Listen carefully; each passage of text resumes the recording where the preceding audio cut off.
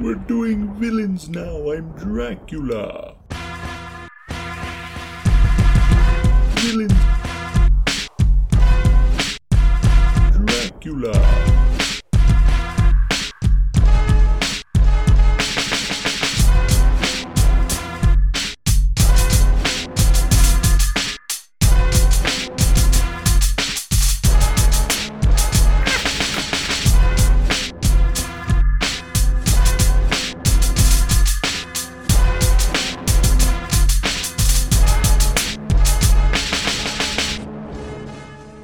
Hi, and welcome to Pass the Golden Popcorn, an MTV Movie Awards podcast where we go through the films nominated for MTV Movie Awards in all the various categories and try and figure out who really should have won. Unless we decide to do something different. I'm Kenny Sage, a foremost movie expert. I'm Ben Gregg, and I am a certified Scream head this week. I am the biggest Scream fan there ever was. Yeah. And villain expert. Yeah, I'm excited to hear that, because this week we're doing something a little different there. We're doing what we call Scream Week, so, for reasons that, I wanted to do this episode at some point before our 1997 record got delayed, but then, once the 97 record got delayed, it just kind of synced up to do it, like, now. Yeah, so... I think I explained this a bit last week, but basically what is kind of going on here is typically we cover, we've been covering the best villain nominees for specific years, but occasionally now and then, like, cause every year there's something where like, oh, this seems like a snub or an oversight, but sometimes you have an oversight so big, you just kind of have to correct it. People who have been listening since Best Kiss might remember our classic Host Choice episode where we gave Twilight Breaking On Part 2 its due after it got largely snubbed. And in this case, and this week here, we're kind of looking at, I think, one of the iconic kind of horror villains of the past, 25, 26 years or so, but yet one who's never really gotten a ton of MTV Movie Award nominations for, possibly just to preserve the mystery, but I think there are like ways around it. We're looking at the Scream films, the first of which won Best Movie at the MTV Movie Awards 1997, and was even the subject of a spoof where host Mike Myers calls Drew Barrymore and just does Scream taunting with her. Yeah. Just a funny little gag. You also sent me one where they did a 7 gag, which was with William Shatner. Yeah, William he just plays every character in that scene, and it's just little references to his roles. The person in the box is William Shatner, but one who sings from his music career. Oh, it's really good. It's very, very good. Allow me to go, I guess I should see what little, like, clips and video things they do for the MTV Movie Awards there, because those are apparently easier to find than the actual, like, awards and presentations. Yeah, little skits, yeah. Yeah. This whole sort of Scream week was, inspired, of course, because we feel like Scream got kind of snubbed in never getting a villain nomination, despite being like so iconic. And we there might be a couple reasons. It might just be like an oversight. Like we've definitely had plenty of like super obvious omissions in the past. It could also just be because like, oh, they don't want to spoil the actual villain of like the Scream movies, because that's sort of like the point of them usually. That's like a key aspect of them is like the mystery part of it. Yeah, for whatever the reason, it seems kind of weird because even in other categories like Scream, for a film that was a pretty big deal in terms of kind of not just kind of sort of pivoting or the direction of horror movies from onwards, but also in inspiring like kind of the wave of like teen movies that hit in the late 90s there. It's funny that, I mean, it does, again, it gets some MTV Movie Awards recognition there, like Neve Campbell gets nominated for her performance in Scream, and I think she actually wins for Scream 2 maybe, and Scream wins Best Movie, so that's nothing to sneeze at, but yeah. But like the spirit of Scream, of course, lies in the classic character Ghostface, played by Roger L. Jackson, and then Ben, I guess we didn't really figure this out because I was trying to keep you in the dark as possible about who the killers are on this thing. When we're doing our rankings there, do we want to do like all the killers individually, or do we want to do them in their like teams? Usually in their teams is usually the way that that's at least how I rank them, because I feel like it gets really difficult. Because like some people have like a really strong one person, but then the other person kind of lags. And I feel like that's not super. I'd rather just give them a group grade. You know, they wanted to murder people together. They get to be graded together. Oh, that is great logic. Yeah. Yeah, and also I know there is a unspoken spoiler warning for all of our episodes, but like I really do implore people that like I would say that like a lot of the charm of Scream is like the mystery. Even when it's not super fair, I don't think it's really ever fair who it is. Like maybe there's YouTube videos going every clue that you missed, but like we do implore, please go watch every single Scream movie before, if you truly want to get like the full Scream experience, or like wait like a year after listening to this, and hopefully forget who, because like a lot of like I feel like some movies, the twist is like, oh, who cares? And like, it's super enjoyable without that. But I feel like a huge part of Scream, like, is finding out who did it by the end. Like, even if it like makes no sense and still could have been anybody, it's still like, it's part of it. It's part of its identity, 100%. Yeah. And I'll say, I have seen like a couple of these Scream movies the first time I went in just knowing who the killer was for like whatever reasons, and it's fine, it's doable, but yeah, just proceed with caution, particularly for Scream 5, which is going to be like the most recent thing we've covered on this podcast, because it was literally in theaters like January, and is just kind of now out there for rental and purchase and pirating. But it is weird. I bought it on YouTube like a good boy. Oh, good. Yeah, like and like I guess that like one thing I'd like to note is that like it is really admirable how cohesive it all feels.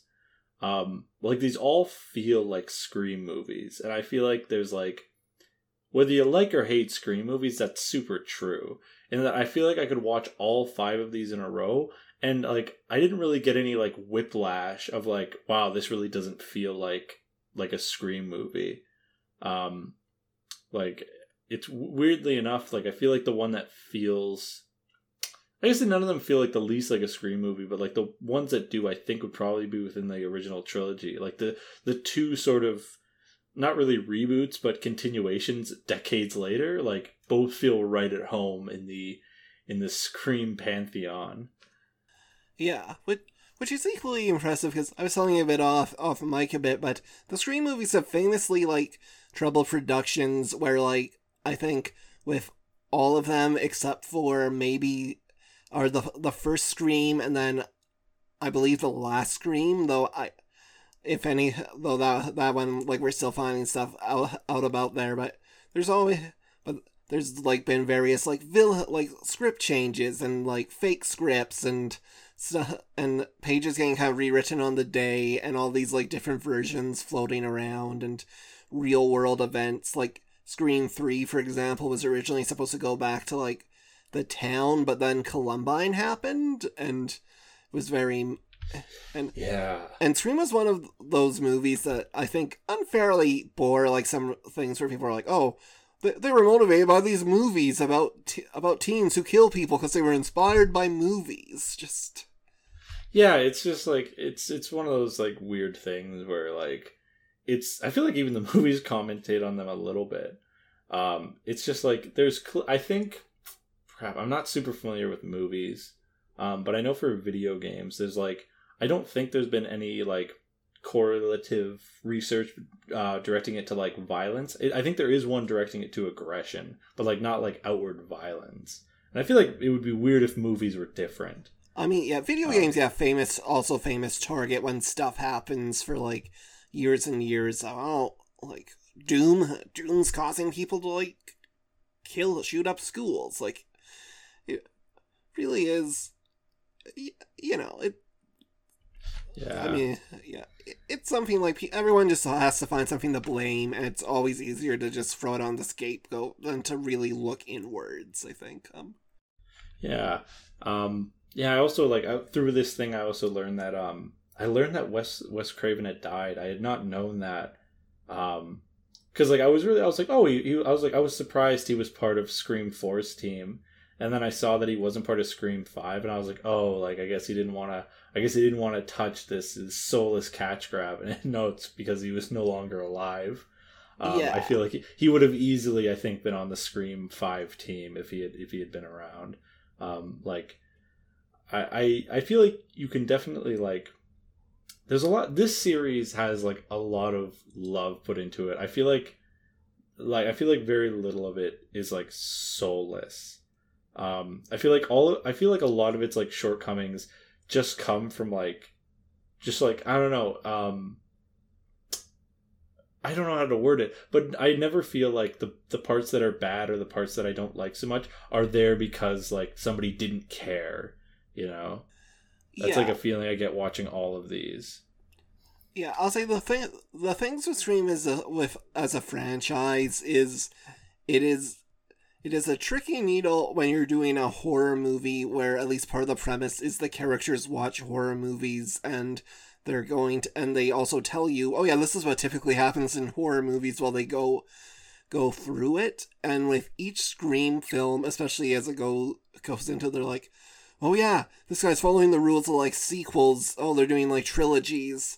But they get kind of increasingly meta, and it increasingly becomes sort of a snake eating its own tail until the most recent Scream movie is like literally, it's not just, oh, here's how you do like requel, legacy, sequel stuff. It's literally, okay, here's what a Scream movie is. Just yeah. Yeah. Which I always find really fun, but like I get why people are like, oh, this is not great. It's definitely one of those things where I could definitely see if you don't like the first Scream, you're not going to like any of the other Screams. Because, they definitely play off to... I don't know how the sixth installment is going to do. Because I think, like you said earlier, like, this movie is, like, it's never really... Despite having two things that would seem like reboots, they're almost... At least half the screen time is dedicated to legacy characters. Which is, like... Which can be, like... Again, like, I feel like, I think I talked about it a little bit off mic, but, like, Scream 4 and Scream 5 are, like, these are theoretically, on paper, horrible movies. Movies that should be really, really bad. But they're both, like really good and really fun. And I think that's just because, like, I think the legacy cast is just really strong and, like, really likable. And, like, each movie they get to, like, grow a little bit. And, like, I feel like the sixth one that's in the works, I don't know how it's going to be interesting. I'm definitely, now that I'm a certified screamer, I'm really interested to see where they go. They might have to bite the reboot bullet, but I'm interested to see what they do with that. Yeah, I'll get into, like, some of my thoughts, when we get to, like, Scream 5. Obviously, I think there's not like a proper winner. I think the best way to tackle it is like in chronological order, but I'll say one thing that helps Scream 5 is the trend, because each one is kind of going on to like different trends in horror, and when Scream 4 comes out, the big trend is like reboots. Like, they name drop a bunch of movies, several of which we're going to cover, actually, that were kind of like them doing sort of like remakes or restarts of classic horror franchises from like the 80s, and, you know, Scream to the extent. I think 4 is like really good and probably one of my like favorite ones, but it does come to a thing, because I think, as I was mentioning off mic, you can't really just do a full-on remake with, okay, here's different characters in the Scream world, because the nature of Scream is to just comment on what you're doing, so that means you always kind of have to, like, refer back to having, like, Sidney in some way, or, like, the original slayings, which is why I think one of the smart things Scream 5 does is it introduces a character who's, like, connected to those, but distantly. So even if, like, Neve Campbell doesn't want to return for Scream 6, you can, like, still have, like, the new character there, Sam, who's, like, connected to, because Billy Loomis is her dad. Like, yeah, exactly. Yeah. But then Scream 5 also helps because then the trend, as they mentioned, is sort of the legacy thing, which isn't as big in horror currently. Like, I think Halloween and Saw were the major ones, and then a new Texas Chainsaw Massacre kind of came out recently, like after Scream that did sort of the same thing. But it works because the thing of the legacy ones is, oh yeah, the originals are there, and you're kind of following off from the first movie, and you can just reference the sequels as you'd like or not. So they do kind of have an easier time there for the most recent sort of trends in film. Yeah, no, exactly. And I was planning on watching Scary Movie 1 as well as sort of like a part of my research. I never got around to it. I didn't have the time. But I really only wanted to watch it to have like 2 points. I think Scary Movie it's supposed to be like a spoof of like a lot of like horror movies, but like it's very like clear. Like they literally use Ghostface, which I think is like really funny. It's so wonderfully weird that like a movie that is identity is built upon like self-awareness and sort of like and like meta-ness gets like parodied, but they don't even really have like a parody version. They just use the guy. But like sort of 2 things. One, because of Scary Movie, I was definitely waiting for at least like 4 movies now. For the first 4 for Dewey's character to be the bad guy. Because that's the ending twist of Scary Movie is that the offensively portrayed their version of Dopey is like the final mastermind, and I thought that was going to happen for at least 4 movies. I'm glad it didn't, but it kept me on my toes.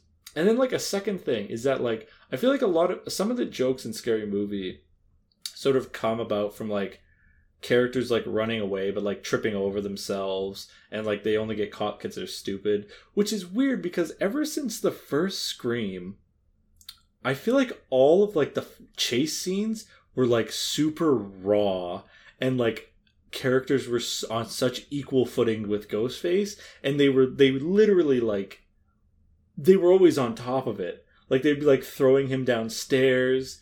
Like I feel like the sort of like parody of like the sort of like ditzy dumb blonde character just running around in this circle is so it's so antithetical to everything Scream that it's like it's weird that in Scary Movie I think they've made like a couple jokes in reference to that, because like I feel like maybe there's like some slashers where that's the case, but like in Scream almost every chase scene is like tooth and nail on both sides, which has always been super duper fun. I think it's like a reason why it still ends up being like really fun to watch every time.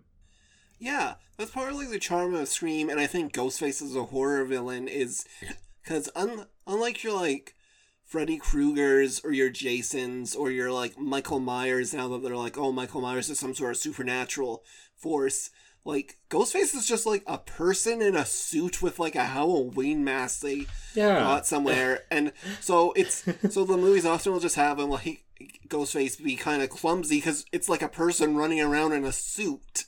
He doesn't have, like, that, like, stoic energy that, like, Jason Voorhees has. And, like, nothing, like, supernatural like Freddy Krueger. And, like, the Ghostface doesn't really even get, like, a bulletproof vest until the third movie.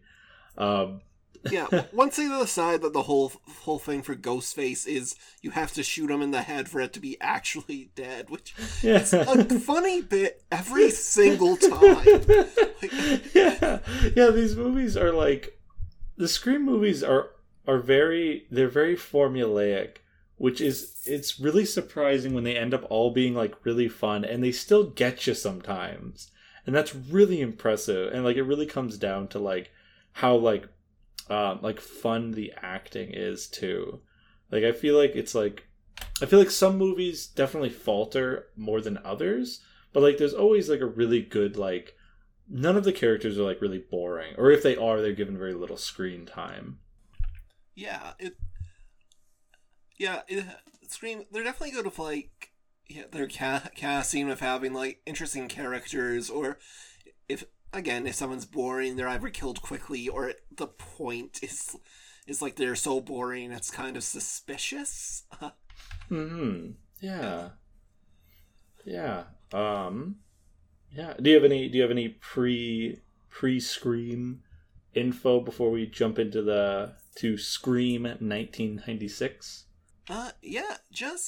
Just that, like, the director of the first 4 Scream movies, of course, Wes Craven, just kind of one of the masters of horror who did, like, a lot of these slasher films, notably, like, kind of the original Nightmare on Elm Street, as well, which I did watch in preparation for that, and it's, like, really good. And then he also did, a couple years before Scream, kind of this Nightmare on Elm Street called, like, New Nightmare, which was similarly sort of like a meta kind of horror movie where the idea is, like, the actual actors in, like, a demonic entity takes on the persona of fictional character Freddy Krueger and begins tormenting, like, the actors in the latest movie. So definitely something where, like, he, kind of a lot of thoughts on the slasher one. Apparently, he had to be kind of talked into doing this at first, because slasher movies were pretty much downhill by the 90s. Like, I think there's a thing sometimes where it's like, oh yeah, Scream, the slasher movie that kind of killed the genre because it pointed it out, but they were already mostly on, like, the decline, and this one, in the sense that it revitalized horror, was because it did do, okay, now you can have your characters that comment on your horror movies now, and suddenly it sort of opened it up a bit more where they're like, oh yeah, we can have fun with these. Like, the Scream movies are definitely, like, fun. So Scream. This one it's like the first in the series, so, like, a lot of its meta-ness is very obviously sort of toned down. It sort of is, like, it is like self-aware, but it's also, like, very much just like a very, like, good slasher flick. I think this one had probably, like, my favorite little banter between people. What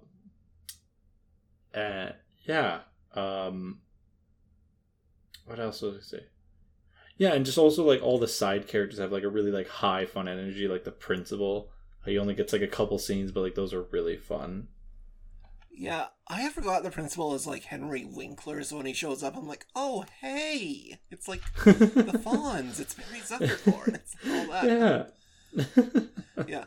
I'll say, it is funny because I remember when I had originally watched Scream way back when, all I really knew about it is, like, they were, like, meta horror movies, and there's the scene where they explain the rules. So I was surprised watching that original rule scene. It's late in the film, it's, like, at the party, and also it's a bunch of rules that don't really apply that much, like, to the actual situation they're in.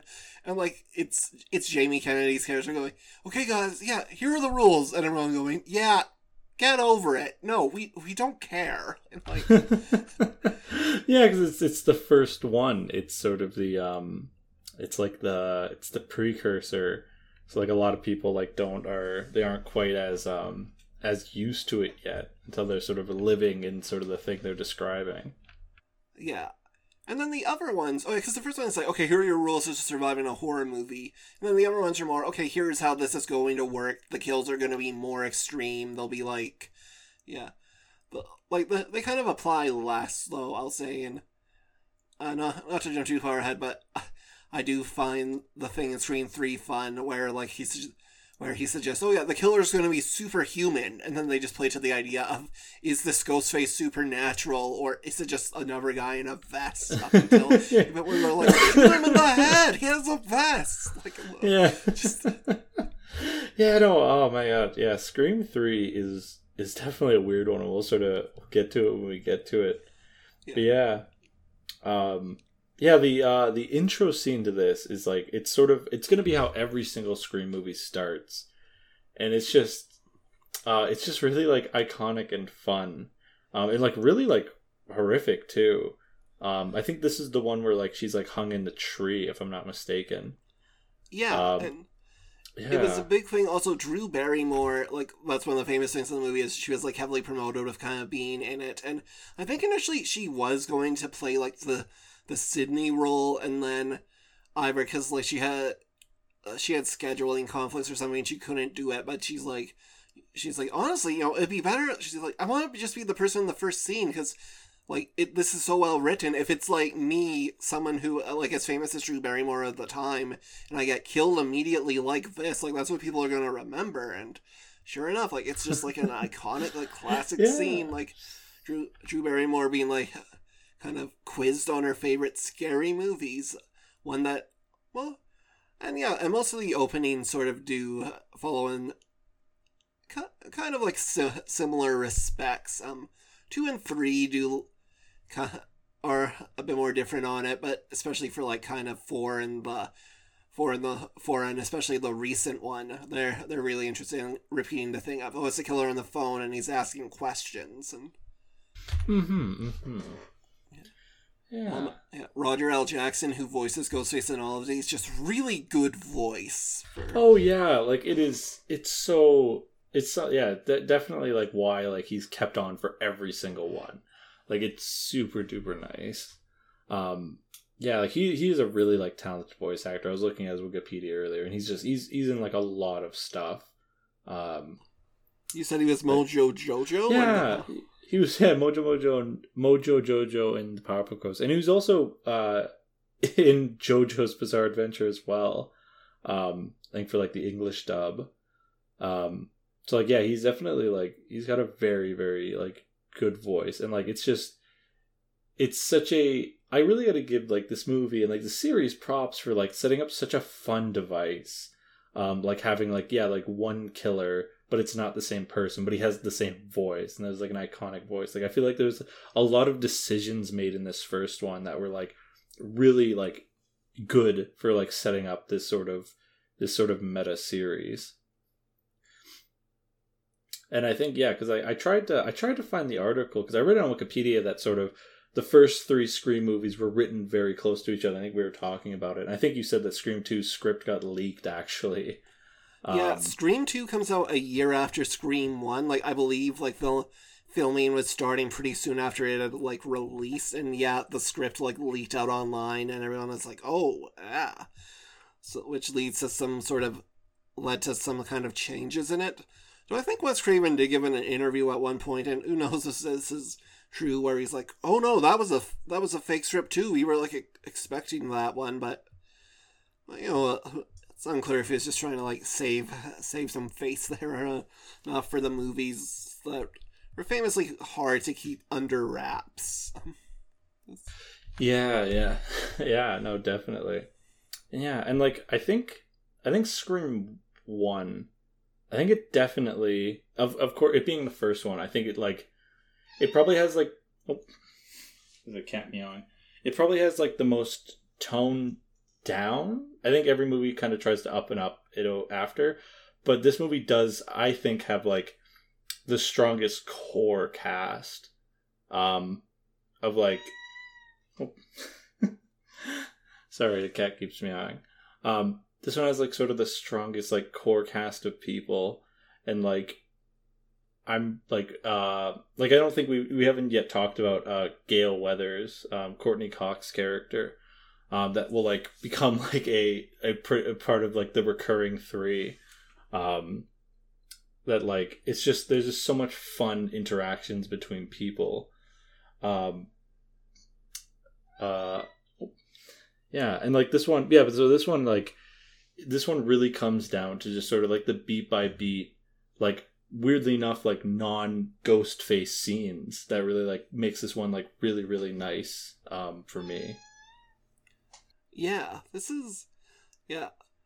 I agree that like the cast in Scream is like really strong. I think, honestly, even like I think it's like the most recent one is the other movie where I'm like, oh yeah, this might be the strongest cast since like the first one, but like the first one still has it tops. And yeah, that central trio is like just really strong too. With just Nev Campbell, Courtney Cox, and this movie comes out like a couple years into Friends, so she's already like big with that, and I think she was already the most well-known member of the Friends cast at the time. So it's not like she was like an unknown. She was already like kind of a name, but then the Scream movies really kind of elevate her, and she's really good in a character who, if you just watch the first Scream, you would not necessarily expect that she was going to wind up being one of the leads of like the whole series, because even in Scream 2, it's like she's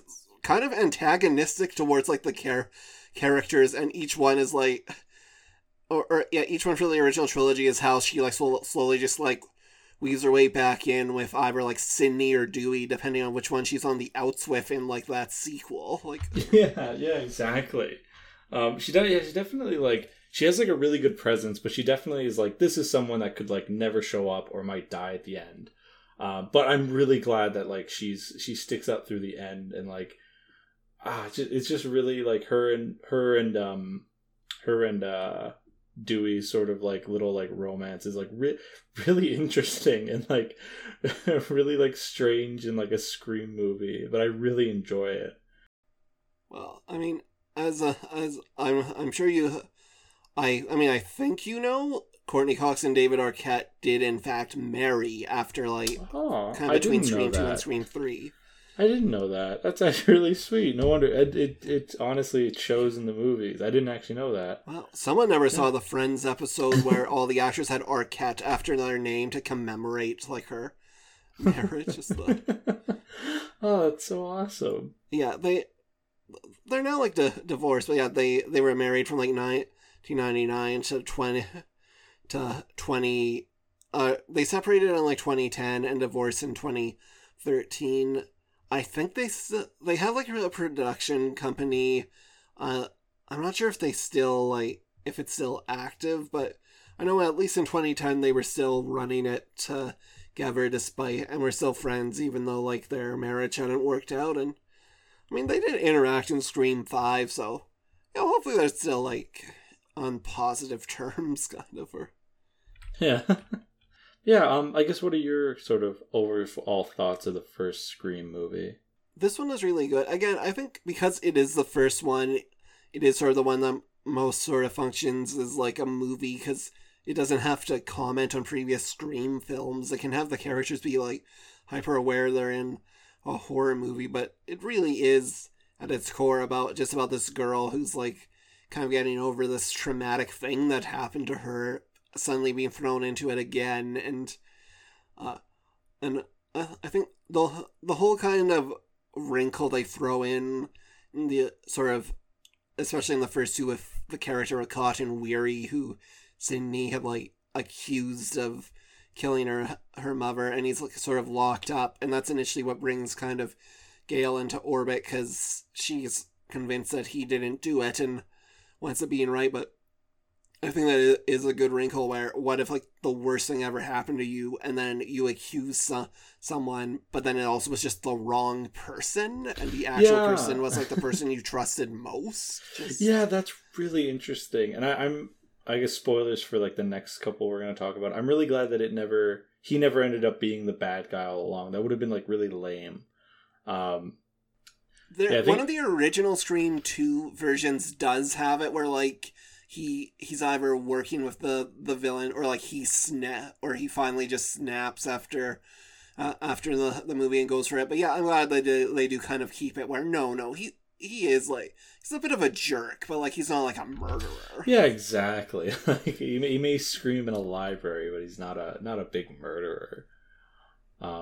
It's weird that like I think Scream 1 ends up being like easily one of my favorites, but it also is like kind of the one that there's, at least for me, there's like very little to talk about because like the set pieces are a lot smaller and like the enjoyment comes from like the minute to minute banter, and there's like a lot of like there was not a lot of like groundwork to sort of work off of.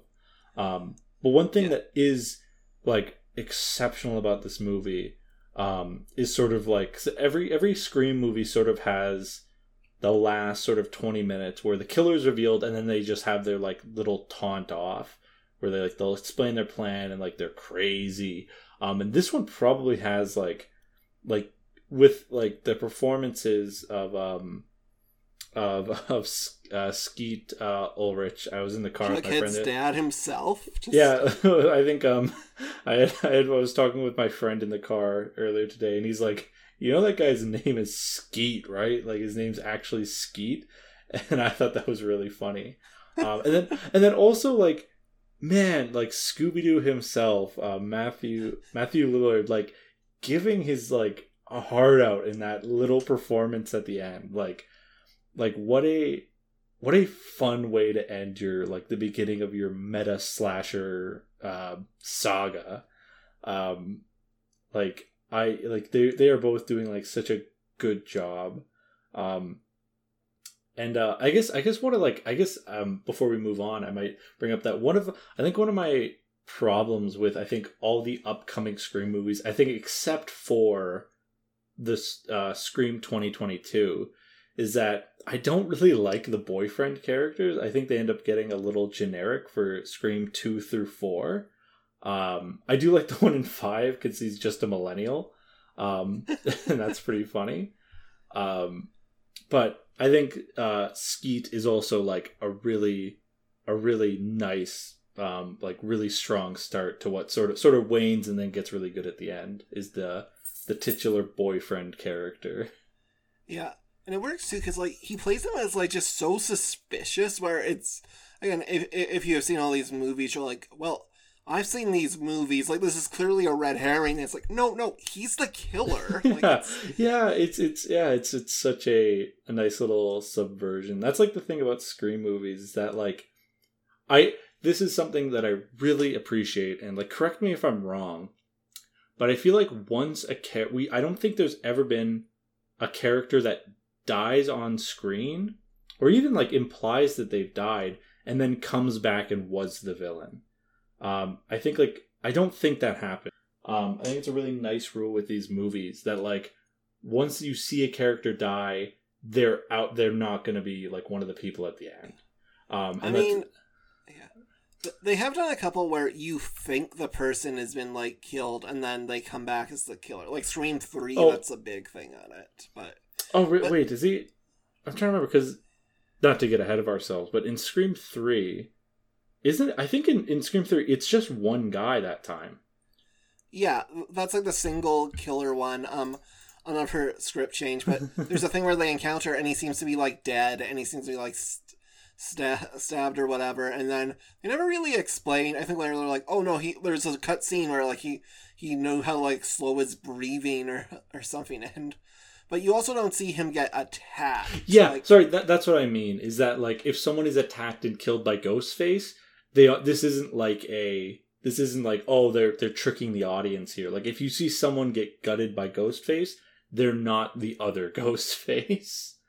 Like they'll never, and like something I also took note of, and like I feel like the movies never broke this rule, is that there'll never be a scene where the two twist Scream guys are having a conversation just between themselves that they wouldn't be having. like I feel like there's like a couple scenes with like I tried to like keep track of this because in like I think it's the second one. I think it's where Dewey and Randy are like talking, and I'm like, okay, if these two end up being the twist guy, because I was definitely in the mindset of like Dewey's gotta be the twist guy because that was the Scary Movie twist. I was like, there's no way either one of them, or there's no way that both of them are the ghost face just based on the conversation they're having. Oh yeah. I feel like there are lesser movies that sort of have scenes that like are really only there to trick the audience and don't make a lot of sense. And I feel like Scream very rarely falls into that trap. Yeah. Yeah, I think 3, because it got changed from 2 killers to just 1, it does have a couple of scenes where like, if you look, they're like, wait, does it make sense that he did all this stuff as Ghostface, but then also like as his person? And the answer is, not always, but you never really notice unless like you think about it much. But you're right, they do like work to make the mysteries like actual mysteries, and they play fair. Like yeah, no, I agree with that. Yeah, and when there are times when it is just complete like out of left field, it ends up being like really fun anyway. Do you have any more final thoughts about the first Scream? No, not really. Just it is funny because as you said, there's not a ton to say because also it's like as intense as it is, it does sort of have like a low body count, and then I think the most recent one I know I've seen a critique from some people where they're like, well, the body count's not that high, and I'm like, I guess they were just doing like the original Scream thing too, where really only like 4 or 5 people are like killed, which unlike like the future Screams where pretty much anyone who isn't one of the main 3, like for the most part, is going to be killed or implied to be dead, unless they're like Patrick Dempsey or eventually Hayden Panettiere, who was revealed to be alive in like, I don't know if you noticed this in Scream 5, but like when they're watching the YouTube thing, you do see a little thumbnail that reveals that her character did survive, which was what they had always wanted to have happen, but like that scene just didn't make it into the film or yeah. But yeah, Scream, it's good. Now we'll move on to something very different. Scream 2. Scream 2 has, I'm trying to remember the first scene specifically, because in my notes I have really good first scene. That's Jada Pinkett, and the movie, the introduction of the in-universe Scream stab. Like what a fun decision. It's sort of the I think it's one of the few ones that sort of breaks the sort of phone call like motif of the opening ones, but like I think it works because this is like a really like neat way to open this movie, where a couple is like one is killed in the bathroom and the other one is like, well, like the other person will like sort of put on the Scream mask pretending to be the person they killed and then killing the other person as they sort of bleed out in like front of everybody in the movie theater. And just sort of like the combination of like everyone screaming and then like the movie stabbing with like it's synced up with like the real life stabbing. And like everybody has like the ghost face mask, and like it's such a fun, good first scene. Yeah, the Scream 2 opening is really good. Even if they do the thing where it's like it's 2 black characters talking about, man, the black person always dies first in a horror film and then they both get killed. It's yeah. I think the tone works like enough, and it is funny because it is the only one that sort of breaks from the there's a phone call and then there's a thing tradition, and it's something that I do hope that like they try again for like Scream 6 or whatever, because it doesn't have to be a phone call. Sometimes Ghostface can just be at the movies. Yeah, exactly. I thought I think I put in my notes, I was like, man, the first Scream really fixes that problem of not having the black character die first by not having any black people in the movie. Yeah, like this one is sort of a I'm not sure in the timeline where it takes place, but I think it is sort of almost parodying real life, where it's, I think, almost like a year after the events, or at least a little bit after, because now they're in college, and they've just noticed that like the sort of killings have started up again. I think it's supposed to be, it's like a year, or however long it took for Gale to write a book and then sell the movie rights to that book and then have it out there. And it's funny that we somehow did not mention the Stab movies for the first 40 minutes. That reminds me, like, I think one of the franchise's biggest conceits, that the events of each of these films often will just wind up getting made into films themselves for this Stab movie. And I'd seen someone once where like, I was talking to someone once who was like, the Stab movies are kind of insane if you think about it, because it's like if Columbine happened and then Columbine the movie came out like a year later, and they just kept making films about like Hutchinson. It is like a really insane thing, like, in the universe. Yeah, no, it is but it is like really funny, and I really like what they do with it going forward. I'm glad that Stab isn't like this thing that they like wrote into this movie and then just completely forgot about. I'm glad it is something that is like built upon like every movie, and then is crucially important to the plot of the final Scream as well. It's something that kind of just keeps going in, because also I think something we can say in broad strokes is the first 3 Scream movies, the killers, their motivation is connected to like Sidney and kind of the death of Sidney's mother. That's sort of what's driving the people in the first 3 Scream films. And then the next 2 Scream films are like people who like it's no longer like because of this thing, but it's because they want to be famous, or they want like a better Stab movie. It's just this interesting thing where all of a sudden the franchise becomes kind of the motivation. Like, yeah, it really does become like the snake eating itself a little bit. The second one, I think the second one definitely has a little, the characters that are added are a little weaker, I think. I'm trying to remember who's like the boyfriend character that like sings on the table. Derek. Yeah, like, other than that scene where he sings on the table, he's just a little boring. Yeah. And originally, when I think I mentioned that, like, there is, like, script changes for it. So originally, kind of, Jerry O'Connell, who plays Derek, and then Elise Neal, who plays her friend, like, Hallie, they were going to be the killers. And then I think Mrs. Loomis was also kind of there masterminding, but it was like, once again, the people Sidney trusts most are like turning on and trying to kill her, and it's... Yeah. And I think that kind of goes to why they're a bit flatter. Yeah, because like, I feel like in the effort of being like fair, in this sort of slasher thing, I think you end up a couple times in this series where like the killer's revealed and I'm like, oh, it's that person. Like in this movie particularly, because it was like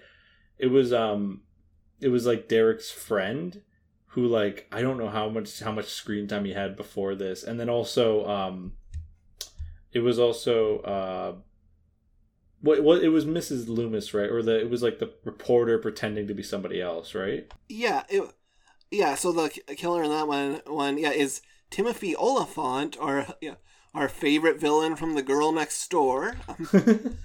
Playing kind of, a friend of the boyfriend who's also in, like, film classes with Randy and is there sort of in the beginning, talking about, like, sequels.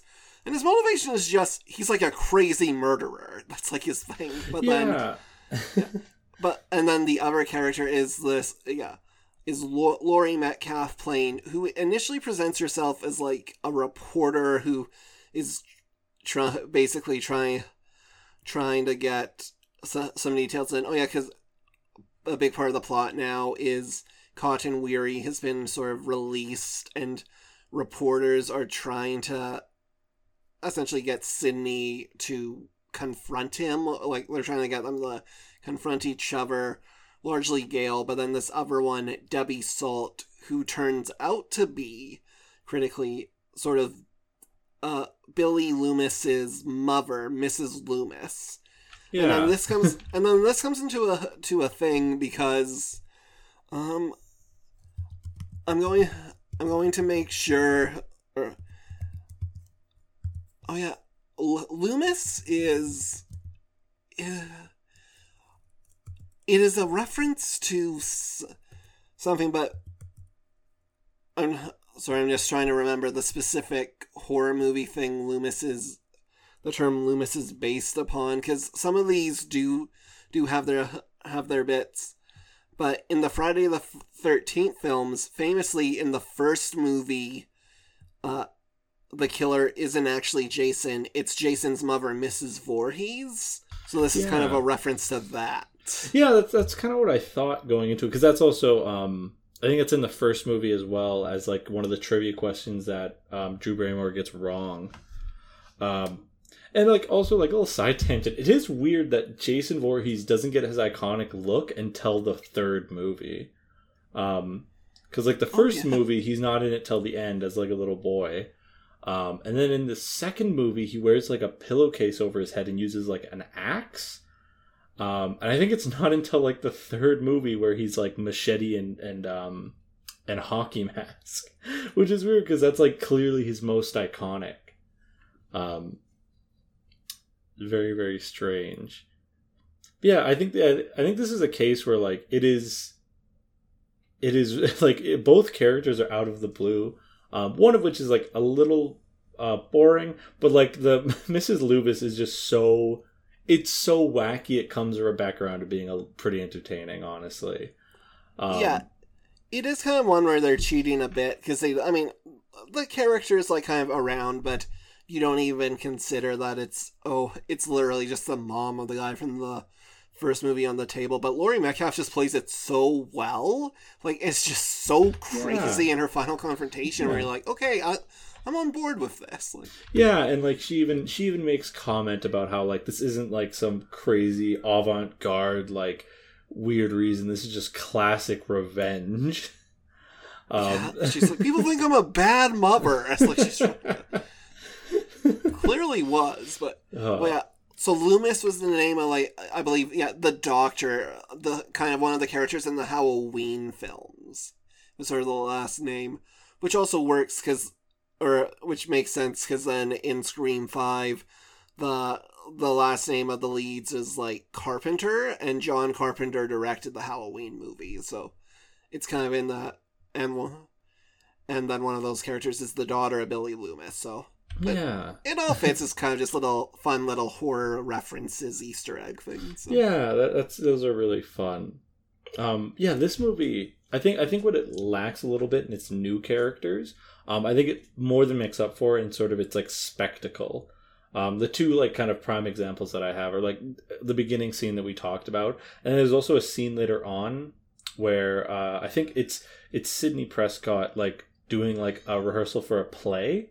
And there's a lot of people, there's like a bunch of people in masks, and like it's so chaotic and like scary because it's like flashing lights, and it just looks looks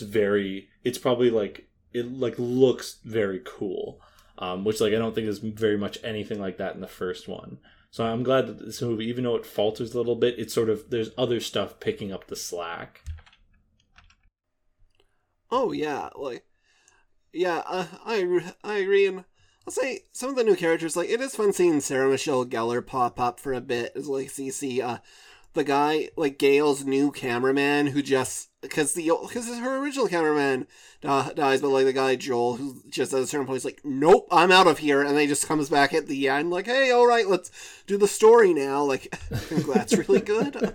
Yeah, no, I'm glad that he like, gets to be a little bit more of, like, a a character, because like the first cameraman, like I think he had like 2 lines and then he got his like throat slit, and like he didn't really have any like fun back and forth. Yeah. And then the film does make up for like new characters you don't really kill about by killing Randy, which is always a very upsetting scene because you're like, oh no, like it really is upsetting that like Randy gets killed, because he is really like he's not scared of it. He's really trying to like catch this. He like knows all the serial kill or the slasher movie trivia. Yeah, I'm glad he does. I think, is it the 3rd or the 4th or the 5th? Does his like video get played? The third one is the video, with the introduction of his sister, who's just never been mentioned. It's always funny because they're like, "Oh yeah, Martha, hey," and then like this person who like they seem to all just have warm relationship with, but you never like see or mention her. She's like, "Oh hey, Dewey," just like you ought to come home sometime. And she's just there again in like Scream 5 when her like kids are major characters. Yeah. No, it's really good. Yeah, no, this one I definitely felt that like I think with like the Scream franchise that I feel like you don't get a big franchise unless like the first one is like a mega hit and then the second one is like pretty good, or the first one's pretty good and the second one's a mega hit. But I feel like this one, I feel like they're both like, I think they both excel and sort of falter in different aspects, but they're still like both like super enjoyable. Despite like the thing about these Scream movies is that they're very formulaic. And like a lot of the surprises are like internal surprises. There's not going to be like any grand, I don't feel like there's going to be any grand subversions. Usually all of those happen in like a very like tight bubble of possibility, but they still all end up being like entertaining based off like the sets and the scenarios, like the script, and then also like the actors as well. Yeah, I agree. Also, an interesting thing about this film is, I mean, in retrospect, like it's considered not as good as the original, but at the time its Rotten Tomato score was actually a couple percentages higher than the original. It was like 81% to the original 79%. So it's funny to see that that one was actually a little bit better received. Yeah, no, exactly. Do you have any sort of final thoughts on the second Scream? Yeah, no, it's fun movie. Like I'll say this time even always gets me in the scene where like Ghostface is just kind of pass out like the car and like it's the tension of like she literally has to climb over Ghostface, which is a good bit. But then of course when they go to check on him again, Ghostface gone. Yeah, that scene is like super duper like after like a really like horrible car chase. Yeah, no, this movie definitely like is stepped up like the set pieces a lot from the first one. Yeah. Also, it's funny because there's like a throwaway line in I think it's the first one where Sidney's like, "Oh, what? So they're gonna make a movie about this, and then like Tori Spelling's gonna play me?" And then Tori Spelling does in fact play Sidney in the original Stab. That's really good. Yeah. No.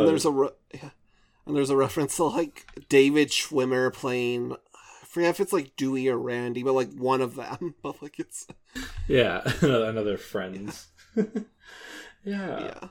Oh man. But I think we move on to what is the end? 3. Yeah, what is the end of the original trilogy? The first movie that doesn't end on a jump scare.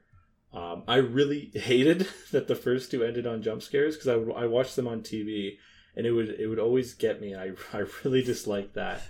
You mean when like the Ghostface jumps out like partway through the credits? Yeah, exactly. I hated it because I thought it was done. I thought I was a big boy that made it through a scary movie, but then right at the end it scared me.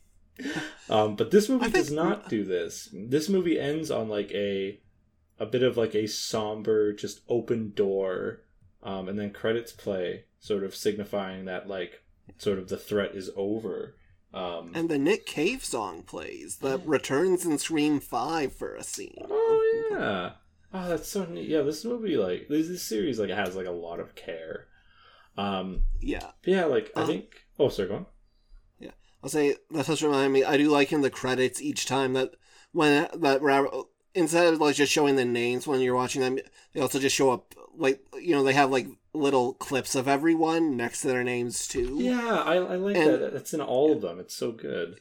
Yeah, and they always have, like, good music down to, like, the last one, which had, like, I think I listened to the song that's playing during, like, the Scream 5 music theme for, like, I looked it up because they went through a little-known indie band, which I guess is nice for them, so, like, I looked up this Fallout of Love and just listened to it, like, for weeks, and then learned that it wasn't even the version that had fully played in the movie because they had recorded a special one for that they released later, so I was like, oh, cool, I can listen to this more, But Scream 3. Scream 3 definitely is sort of partly about Stab 3 getting filmed and like stars of that movie are like getting killed in the order they get killed in the movie. And that's sort of like the sort of driving force and like the killings of this movie. It's like meanwhile there's some secret about Sydney's mother because the killer keeps leaving pictures and seems to be claiming that he killed her. The return of like the mystery of how like Sydney's mother died. There's even like a really nice clip or like a clip of like a VHS that Randy left like in case he died of like, hey, like you're not dealing with a sequel, you're dealing with a full-blown trilogy.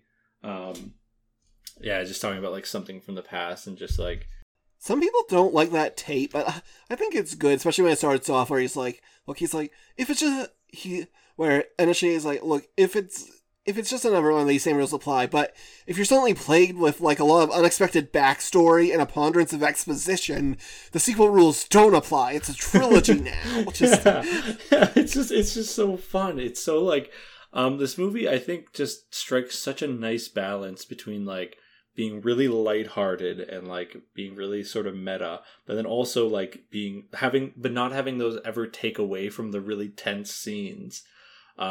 Because I feel like you can sometimes go a little too far and like things stop having stakes a little bit, just because the movie's being so flippant and goofy about everything. But like I feel like these series like kind of like has such a good rapport with that kind of stuff. I really like I don't know if it's not really like a cameo. It's just sort of Patrick Warburton playing a character, but he's always really fun. This is like a bodyguard. Yeah, just a random bodyguard. Yeah, there's Parker Posey as like the fake Gail Weathers, like Jennifer. It's just a really funny performance. Yeah. Yeah, and then there's like I don't know. There's like a Jay and Silent Bob cameo. I don't know why we keep having those in movies that we cover. And I don't know if they're like the actors playing the characters or if it's the actual Jay and Silent Bob because they're on a movie set. It kind of like blew by me really quick, and I was like, "Wait, what?"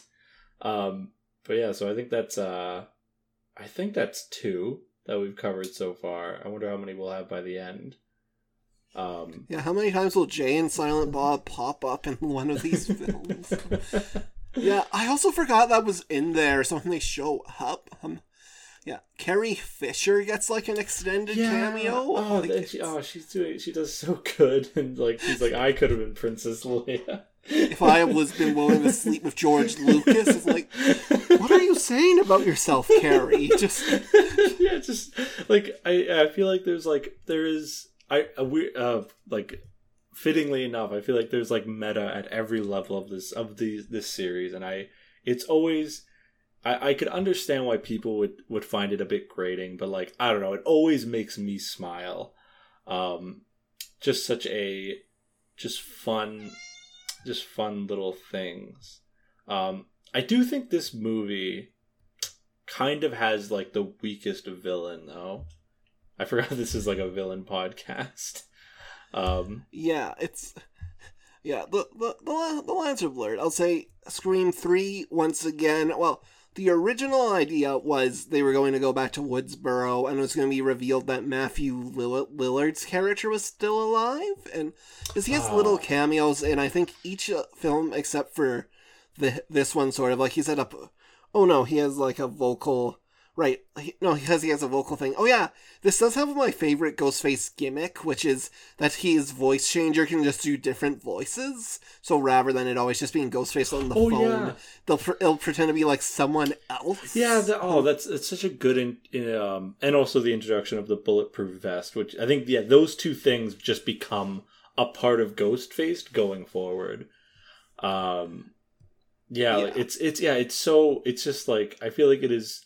It's a perfect change that came at like the perfect time, just to add like an extra layer to this, like to like the sort of the intrigue and like mystery of like who the character is.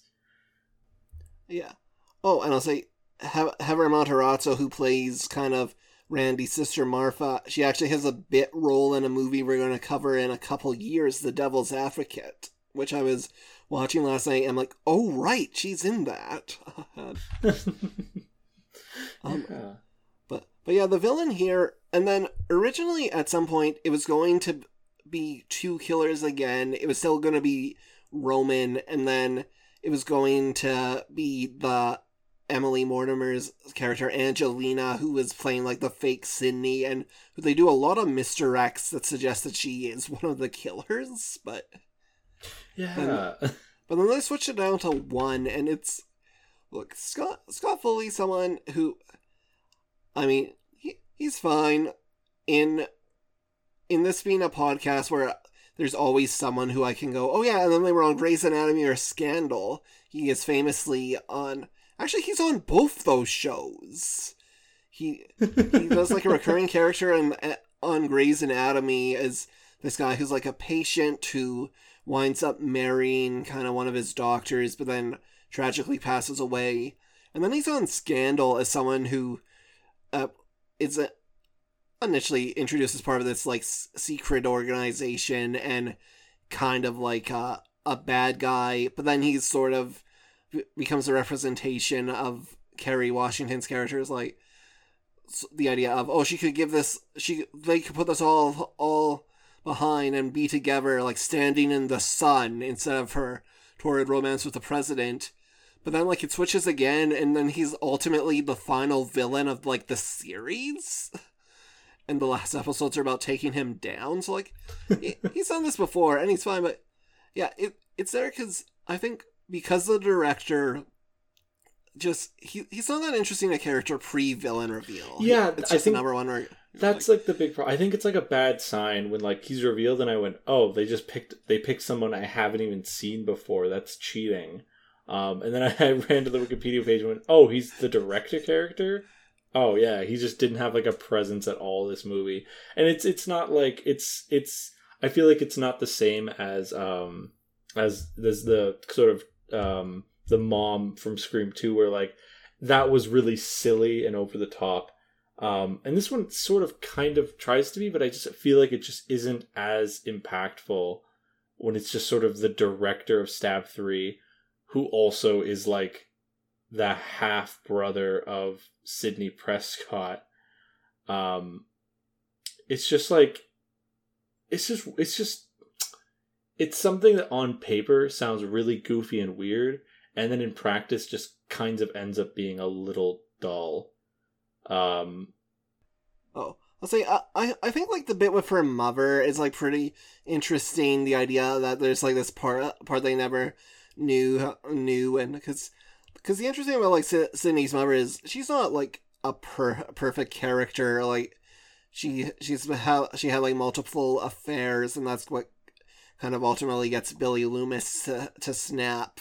But then this one has the thing of like something terrible happened to her, like she went to be like an actress and got raped and impregnated and just was not able to like handle the baby and gave him up, which I think is like kind of interesting and messy for like this franchise to get into, even if it's just sort of put into like another villain rant, but like I feel like this movie, because that could have been like pretty interesting, but yeah, it's kind of just saved for like the ending villain rant.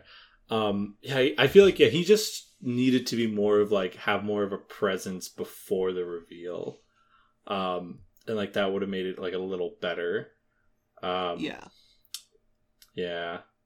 I mean, he does get some scenes, like there's a bit where he's like, I just wanted to make my romance, and they said, we'll do a horror film first, and like when he's just acting really inconvenienced, it's like kind of funny, but yeah, it's not, he doesn't have as much presence as like the fake actors, or all just really over the top. And it also like, it also might be another thing where like, I think it hurts that there's not two of them.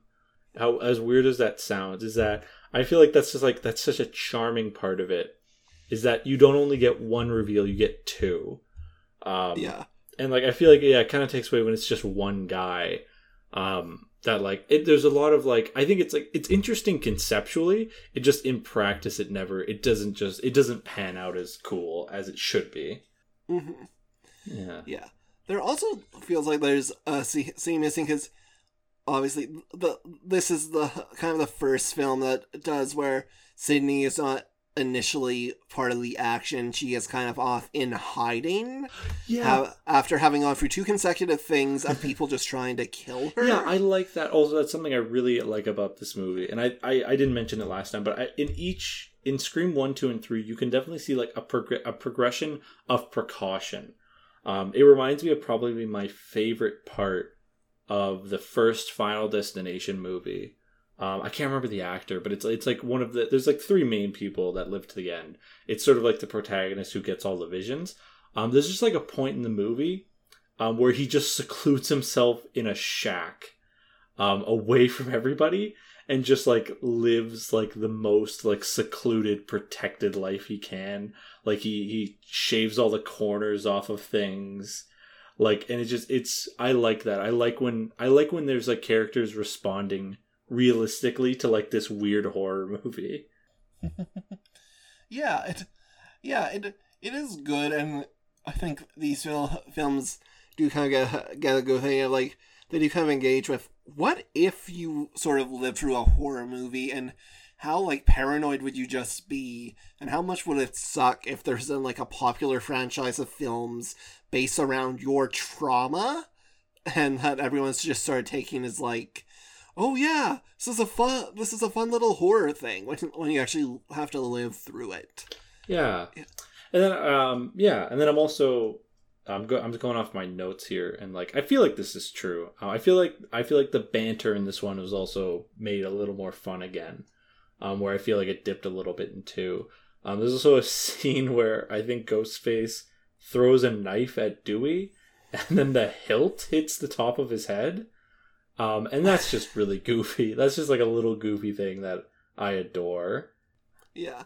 Also, the bit that, because Dewey and Gale are pretty much on again, off again in pretty much almost all the films, except for 4 where they're married but all still fighting. But like, it is funny that like in this one, the idea is that Gale tried to take care of him for a bit, because another thing about Dewey, which makes it interesting that he's the one that kills. Who gets killed off is he gets like stabbed pretty terribly in every single Scream movie. Yeah, and he always ends up kind of getting away. Yeah, that's also, I can't remember. It must be in 2, where he has like a limp because he got stabbed in the back. I think that's really nice, and I think I'm glad that like that's something like a little piece of like continuity and like character. That's like it really like helps, because I think it is rather hard.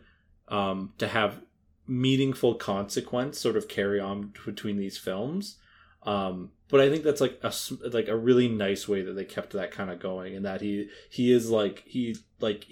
forever sort of going to have a little bit of trouble walking because of like him getting stabbed.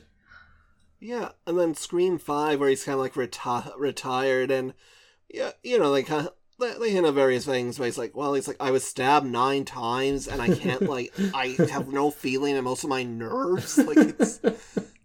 Yeah. It's really good.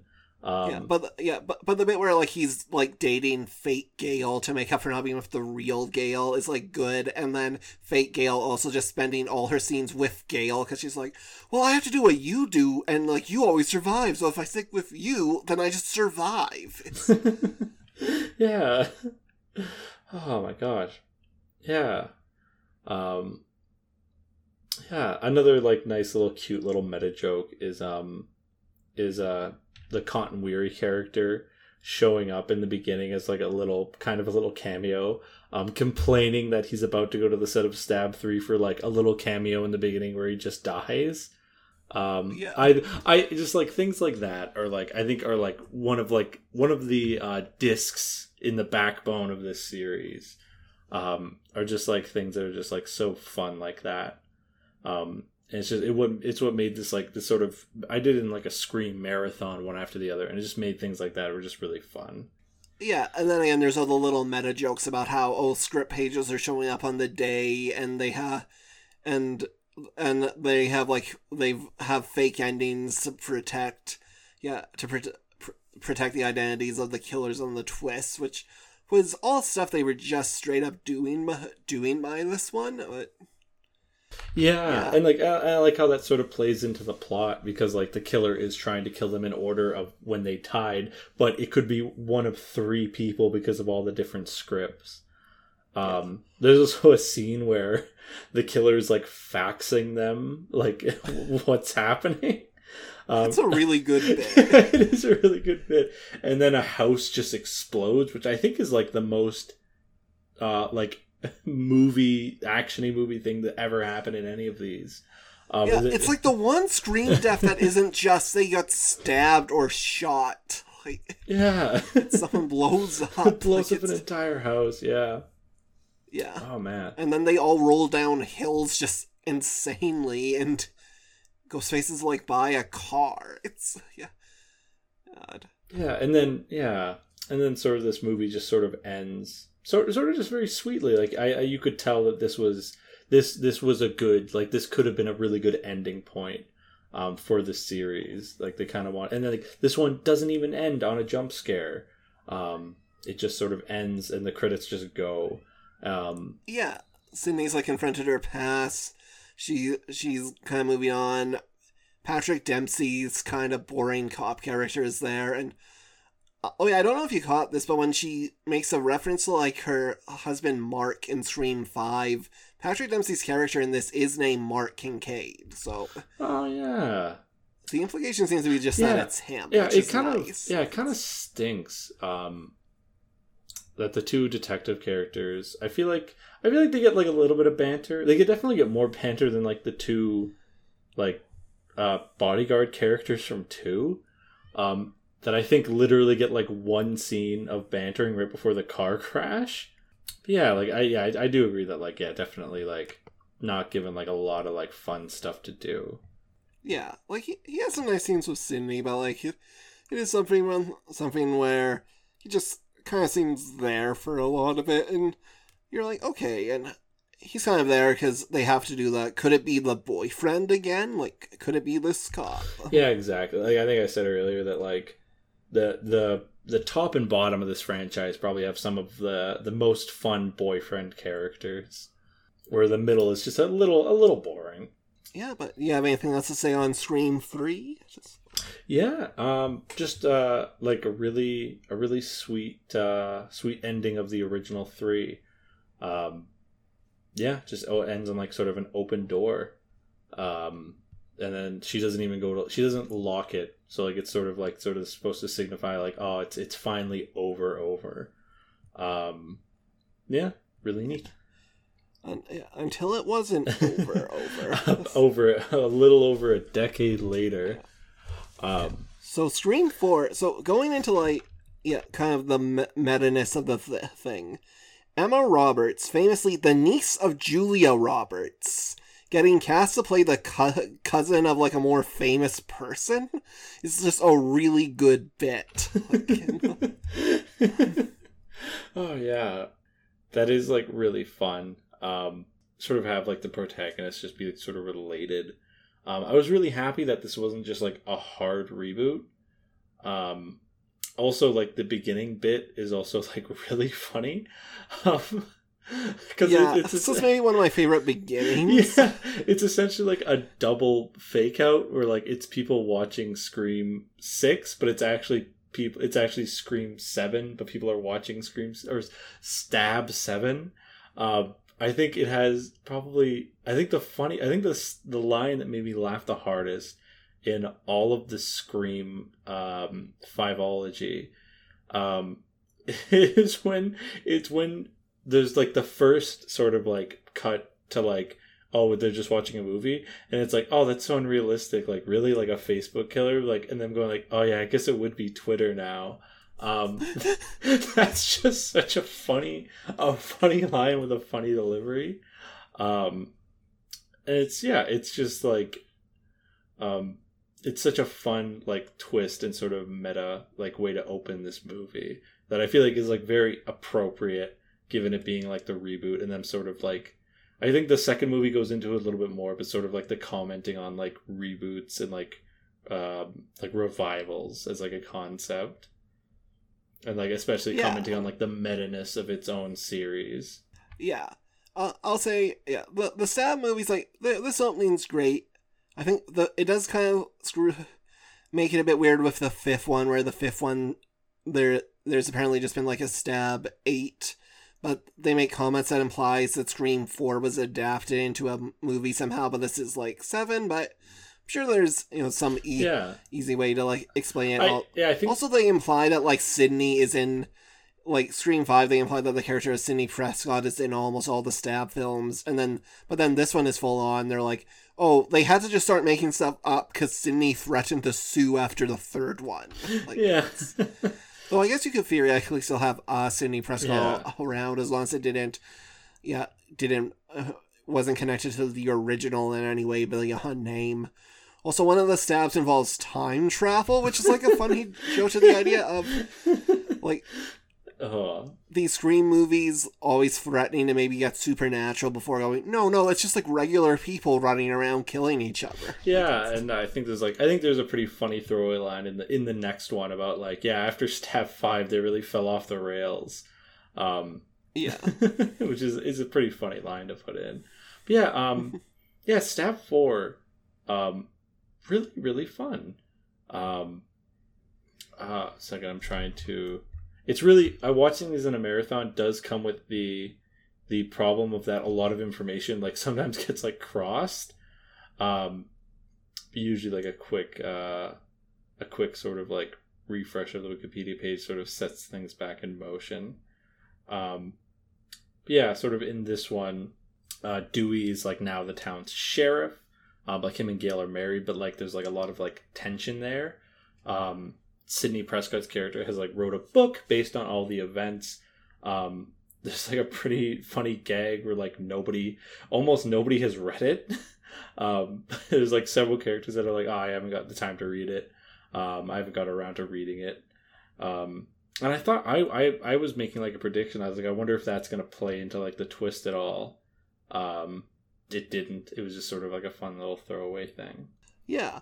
And it's a movie, I remember, this is the one where I didn't see any of the original kind of 3 Screams, like, as they came out. I was, like, a kid and was unsure about horror movies. And then this one came out around the time when I was graduating high school. And I remember being, like, interested in it, especially with the idea that they did kind of lean into the idea of, oh, it's a reboot. Here's, like, new high school characters. Here, this person's, like, standing in for, like, Sydney, and here's, like, kind of, she has her friend who knows a lot about, like, movies, but then there's also these 2 guys, and everyone's filming everything, because that's what you do now in, like, the 2000s. Like, it's, yeah. Oh, yeah.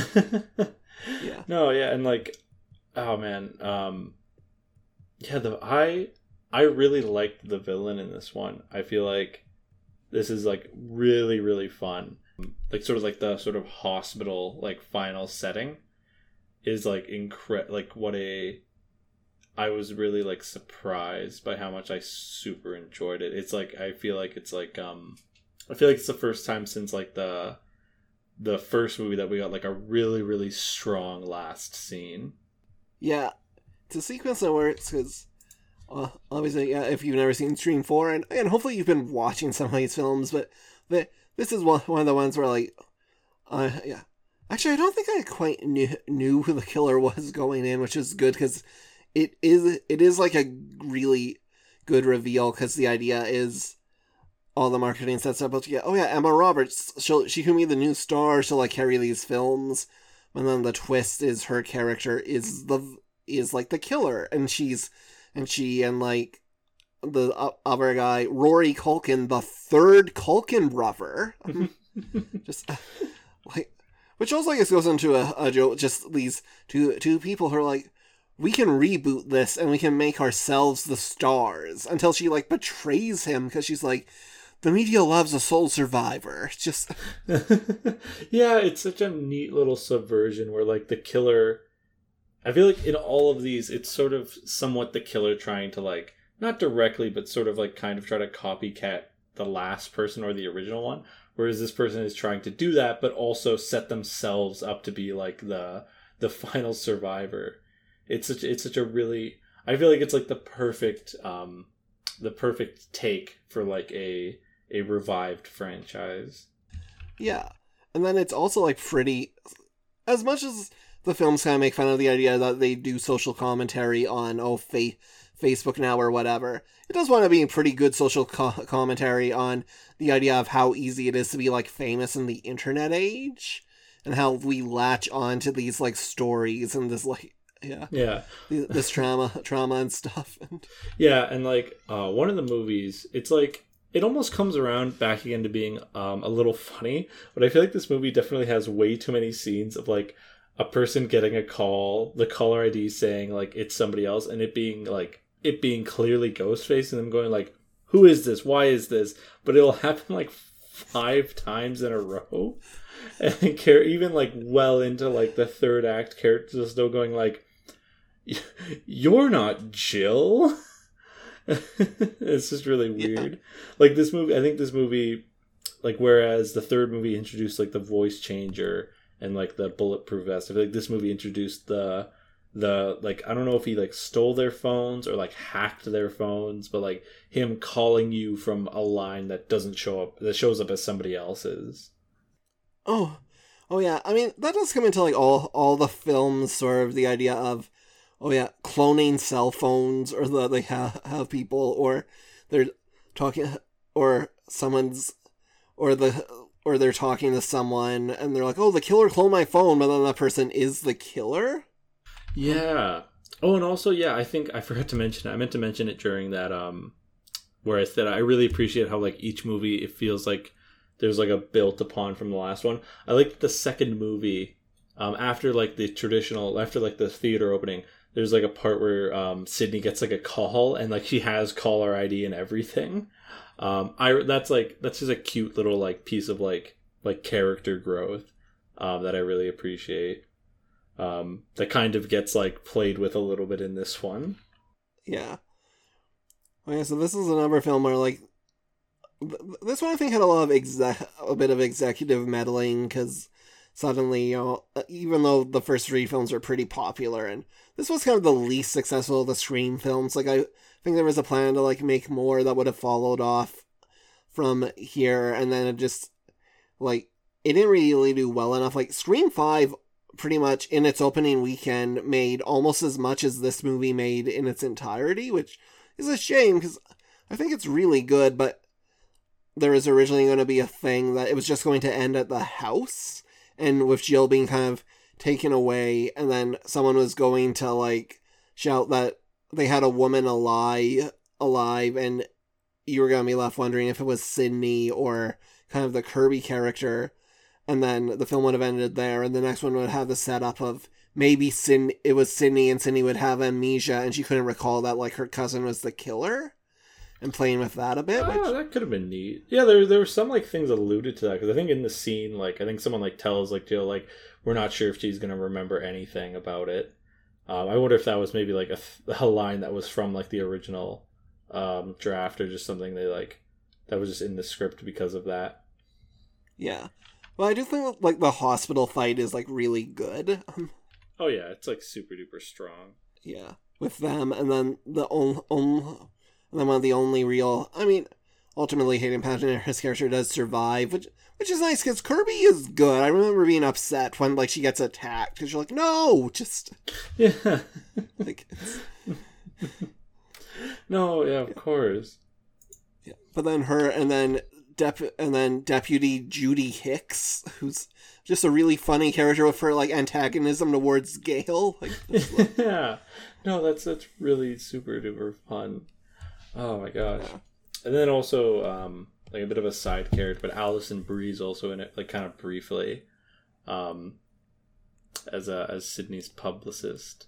Actually, it's a lot of people where I'm like, oh right, this is kind of a who's who of who's around in like 2011. Even in the opening, it's like Kristen Bell and Anna Paquin and Pretty Little Liars Lucy Hale and Friday Night Lights Amy Teagarden and just, but all these.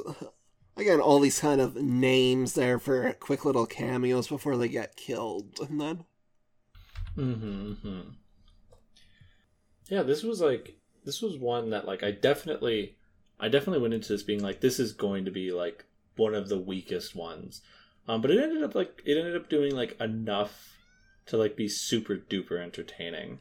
Whether it's sort of like I don't super duper love like the sort of the Charlie and Robbie characters. I think they're supposed to sort of be like the new like sort of like the new Randy's, yeah. But like I feel like yeah, they kind of suck. They kind of suck. They're kind of like that.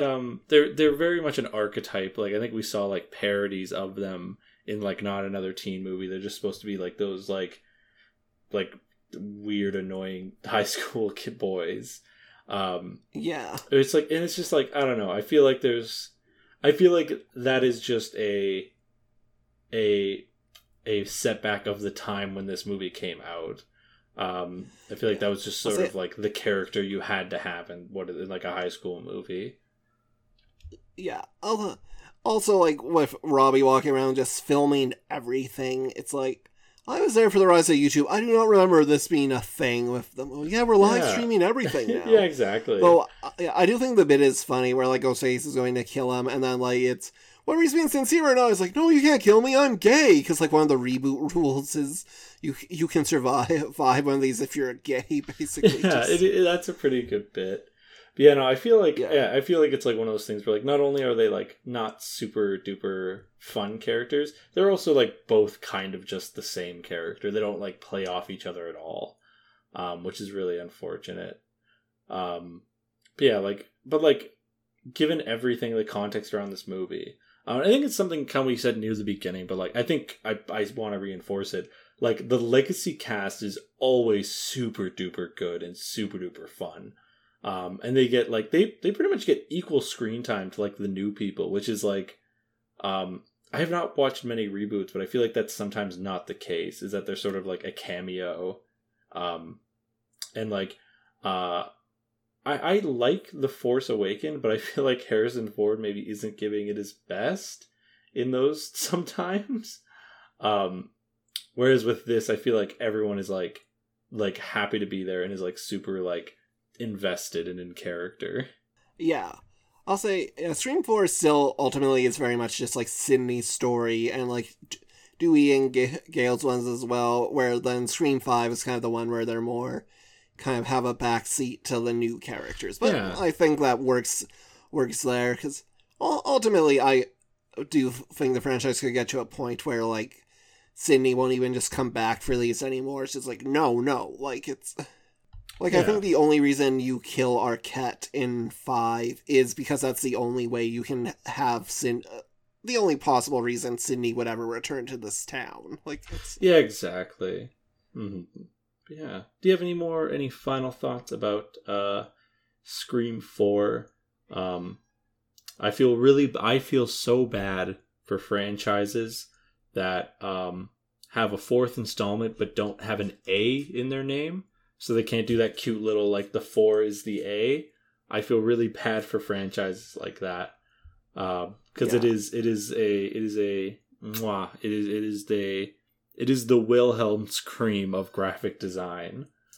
Yeah. Yeah, I love a good 4A. And honestly, Scream 2022 lost something by not making the S a 5. Yeah, and then not making the E a 3. Like, there was so many opportunities that they could have taken that they just didn't. Yeah, but you know what? They did it for this one. Probably because they thought this probably was going to be the last one. But it wasn't. Because there was a final, or not a final, there was a Scream to come after, almost a decade after the one that was almost a decade after the third one. Yeah. Scream 2022. I don't know why they don't just call it Scream 5. Yeah, and they make kind of a reference to where, like, why do they just call Stab 8 Stab again? For simplicity's sake, I always just call it Scream 5, because it is Scream 5. It is directed by because as you mentioned, Wes Craven tragically passes away in 2015. This film does multiple kind of little tributes to him, from naming a character after him to essentially dedicating the movie to him. And instead of the last little Ghostface jump scare there, you get like Ghostface kind of bowing and presenting his knife. Sort of is the that was really sweet. I didn't like that there was a jump scare at the end. I still didn't appreciate that, but it was a very nice, cute jump scare. Yeah, but this is by like a trio of filmmakers known as Radio Silence. Specifically, Matt Bettinelli-Olpin and Tyler Gillette, who directed the film Ready or Not a couple years ago. Did you ever see that one? I have not. Wow.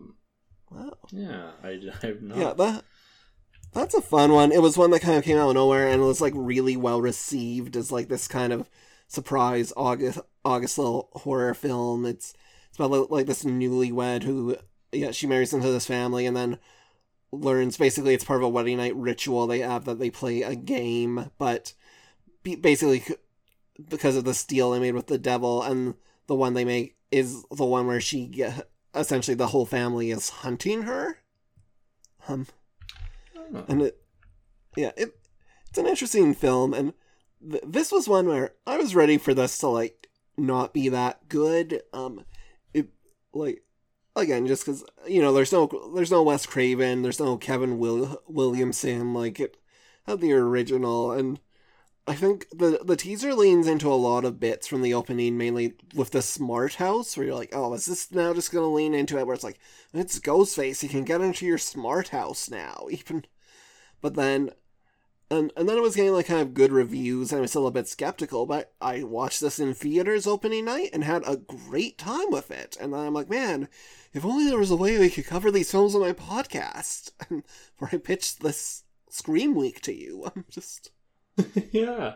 No, I've always, this whole marathon, I was always scared. I was always waiting on the Scream that I wasn't going to like very much. And I was definitely, I think I took a pretty big break between 4 and this one. And I kind of came back after like an hour to come sit and finish it up. And I ended up super enjoying this one. I think this one it has like really good banter. It's really funny. It has some like really like brutal death, is like the person getting stabbed like through the cheek to the other side.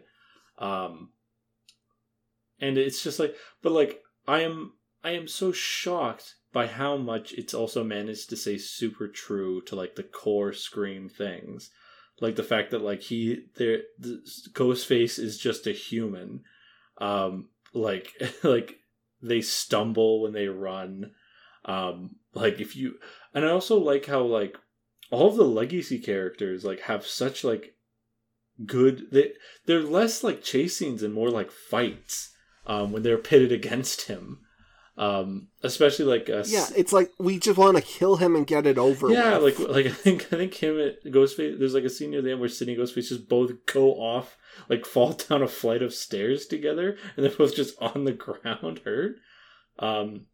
Like I think that's something that like the first movie understood, and like every subsequent sequel is super understood, that like the part that makes it really exciting is that like they're on such equal footing.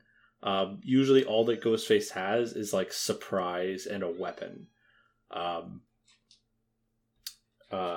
Yeah, like it's, and this movie definitely, like, I'm not sure how the next movie is going to do.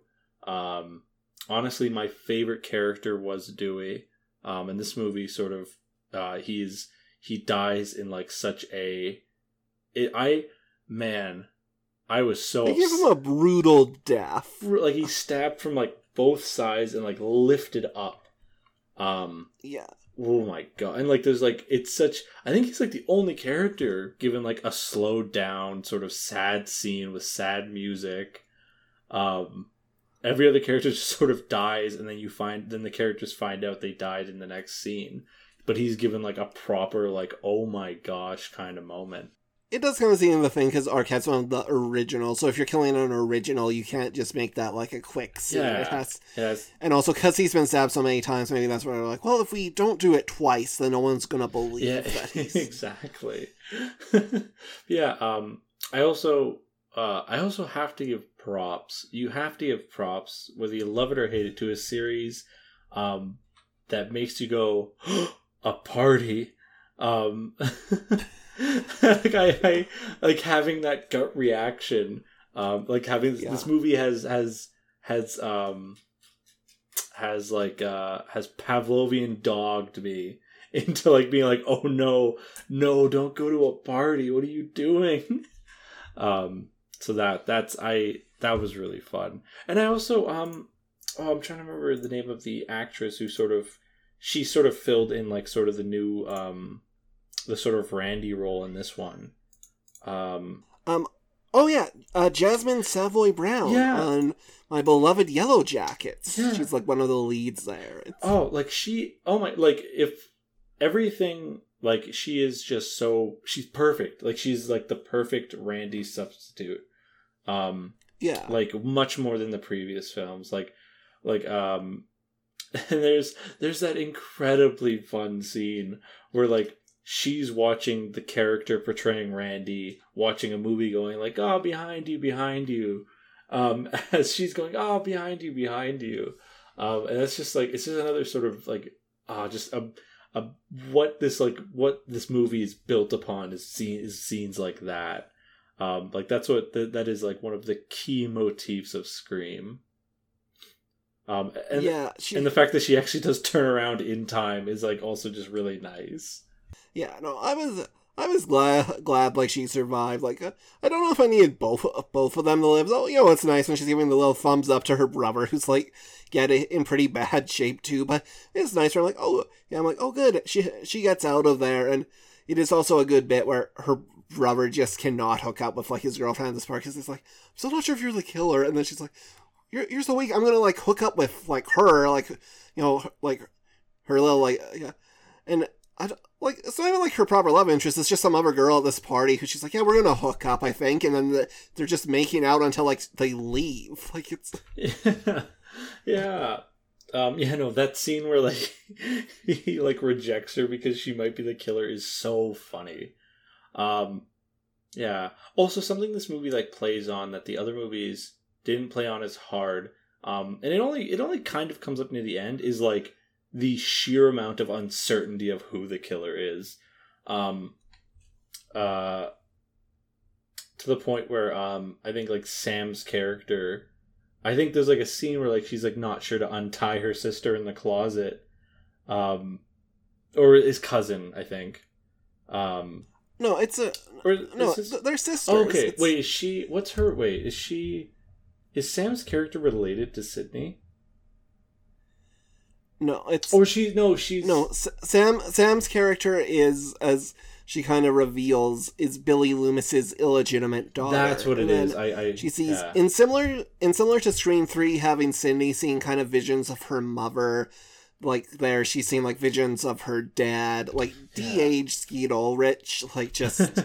it, like, kind of in the mirror, and it's like her concerns that, oh, am I going to be like my dad? Which, I think gives the film like an effective emotional arc in a way that these movies don't always have since the first one. But exactly.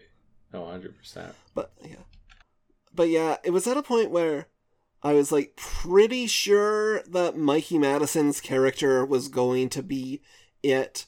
But even then, in that last scene when they're arguing, I wasn't totally sure right up until like she pulls the gun, where she just pulls the gun, shoots Liv, and goes, "Welcome to Act 3." And I was like, yeah! I did not suspect her even like a little bit. I was like, I was waiting for like something completely different. But it's I'm trying to remember. It's her, and who's the other character that ends up also being the I'm trying to remember. Jack Quaid, son of Randy Quaid. Oh yeah. Yeah. Yeah, no, it's sort of. Oh no, not Randy Quaid, Dennis Quaid and Meg Ryan. Yeah, and it's sort of, this movie sort of, there's a lot of like harkens back to like the very first one. It takes place in like the same house, and even sort of like their taunting is like very similar to like the first one, where they're just both covered in blood, and like their motivation is that they're really tired of stab movies like sucking, and they need to essentially create more murders so the movies have more source material, which is a really interesting motivation. I also like, there's like a scene early on in the movie where like a character's watching a YouTube video, and it's essentially just like a YouTube like reviews being like, yeah, Stab 8. It's like they're not even like based off like anything real anymore. They sort of like, they're just making stuff up now, and it's really hurting the movie. And there's like a character with like a flamethrower on his back with like two like hook swords. He's like swinging back and forth. Yeah, that was Matthew Lillard as the Chrome Ghostface. No, it's really good.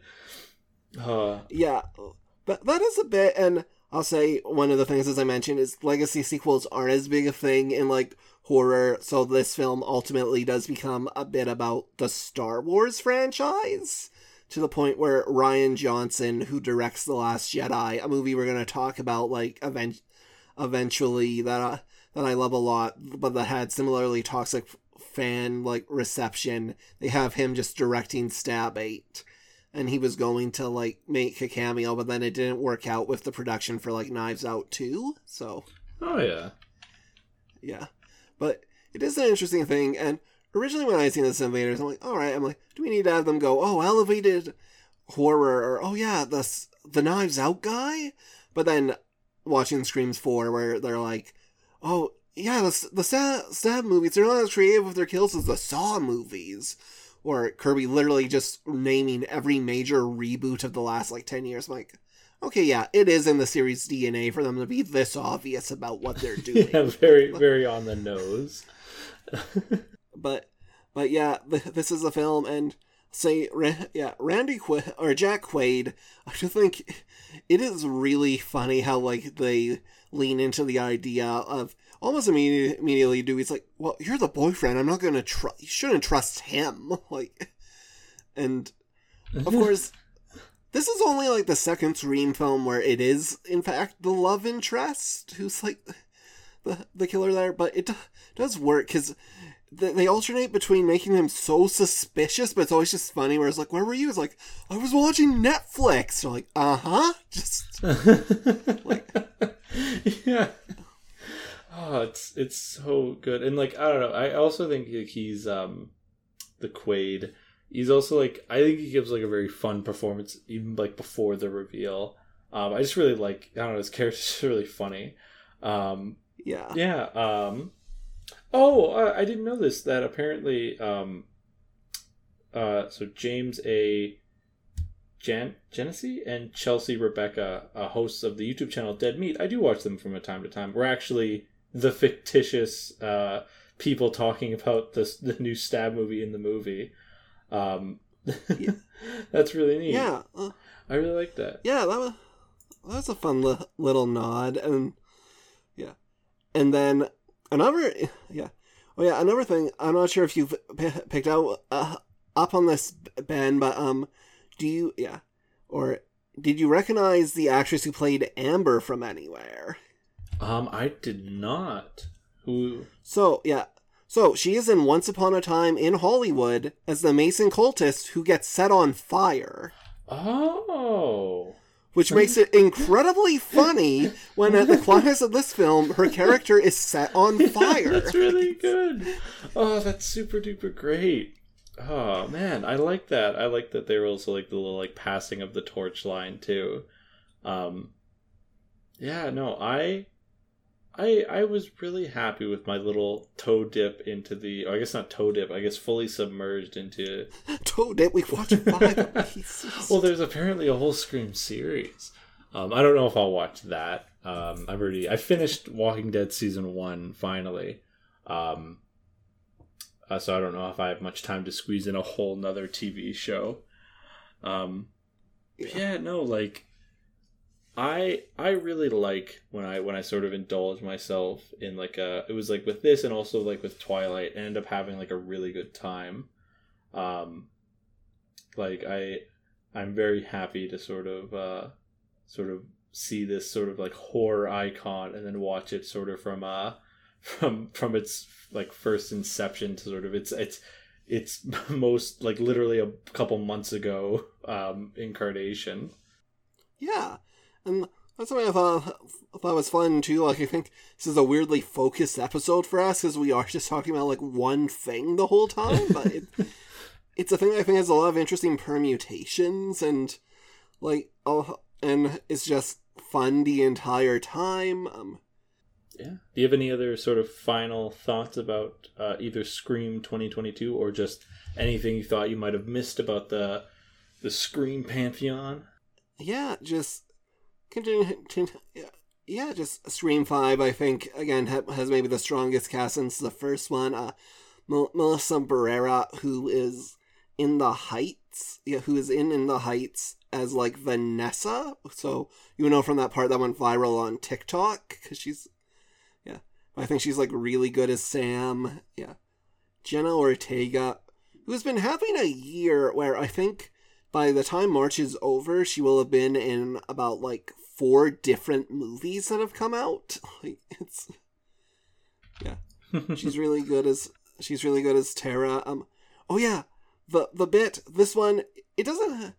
I'll say, like, again, not a huge body count, but I do think they try and make the kills count, and the one that's really funny is the guy, Dylan Minette's character, Wes, when they do it where it's after his mom has like died, but we're pretty sure Ghostface is still at the house, and they do in a similar bit to the constant phone call fake outs in Scream 4, just a lengthy sequence of him walking from room to room of his house and then making it look like Ghostface is going to appear in frame, but he doesn't. Yeah, that is one of my absolute favorite scenes.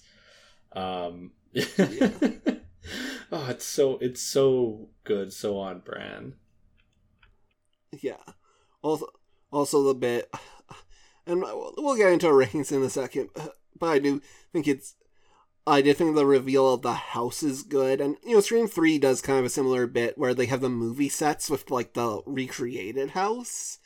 But, yeah. And it was even then when like Sydney and then we're like, wait, why are they there? That's when I'm like, oh, is this gonna be the house? And it was, but I do think it's right when like Sydney and Gail are getting there, how just fed up they are in their performances and how on brand they are. That the moment Amber like runs out, she's like, "Oh, help! He's trying to kill me!" And they're like, "Well, this is clearly a trap." And she immediately is like, "Oh," and just starts shooting at them. It's like a really good bit. Yeah, no, I'm both excited and terrified for the next Scream movie. Now that I am a certified Scream fanatic, because like it's really tough because I feel like the legacy is like such a big part of these movies. To like totally veer off is going to be, it's either going to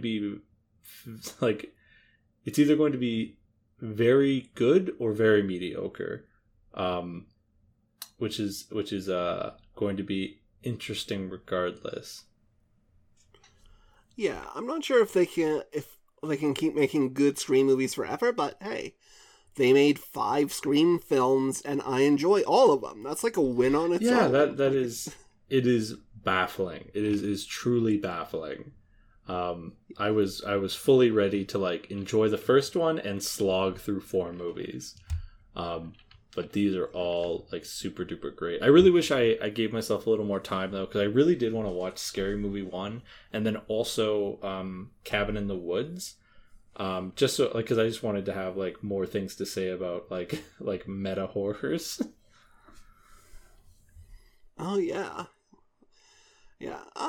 So I think we've hit all our bases though. All that's left to do is to rank these things. So we'll give our like franchise rankings first, and then our killer team rankings. Yeah. So for my franchise, I hope throughout this podcast we've sort of gotten across the idea that like we love all of these. Like the bottom of the list like is no shame whatsoever. But I think at the bottom, I think I do have Scream 4. I think it makes sense. It's like a reboot after 10 years that like had a lot of work to do. And like I'm glad that like I feel like all the follies I have with it were very much solved in 5. And then above that one, I think I would have Scream 2. Just because I feel like a big aspect for me is like sort of the quippy banter and like how fun that is. And I feel like this one really dropped the ball on that one and that part in particular. And then above that one, I think I'm going to have Scream 5.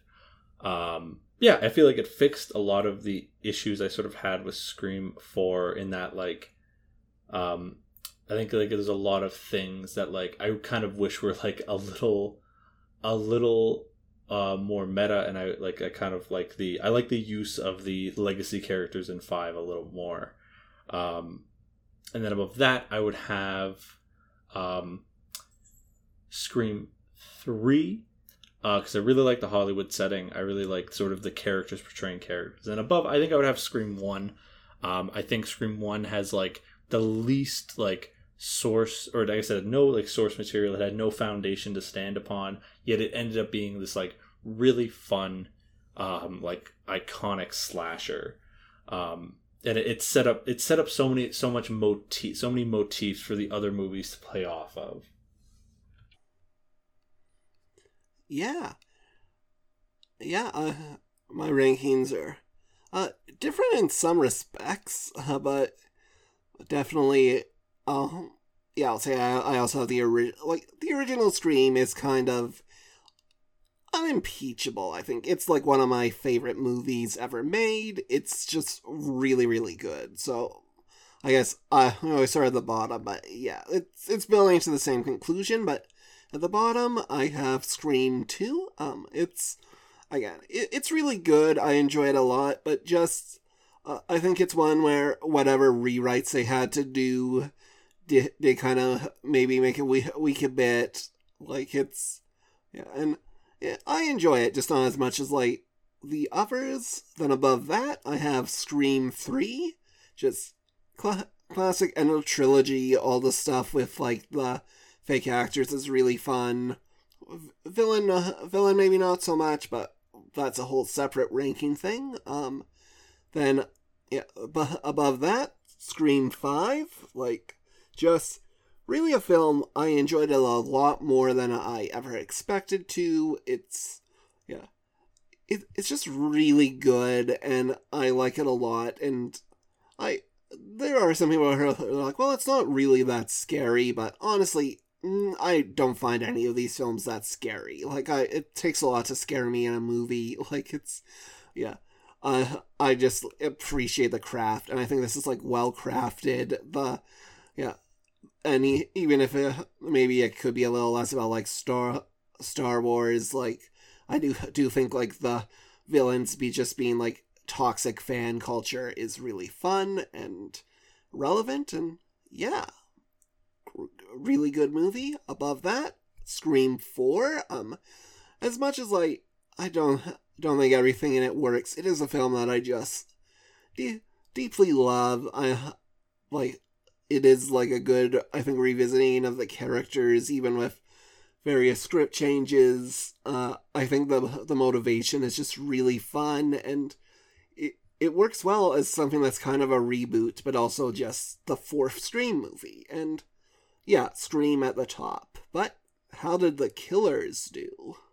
Yeah, so for the Killers, so I think at the bottom, I think I'm going to have Scream 3, just because it's sort of the first one where it was only one guy, and like, again, I think, yeah, because of like a lot of like the rewrites. I would have really liked what they sort of had originally planned, I think you said, with, wasn't it with Matthew's character coming back?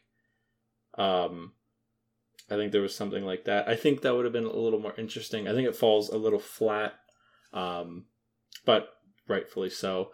And then I think it's really, really tough. I think above that, I think I have actually the first Scream movie.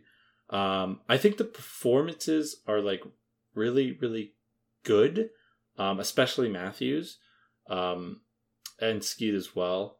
But it's also the first movie, so like there's like a little bit lacking in like the kills department, because it's a much more toned down, because it was like the first one.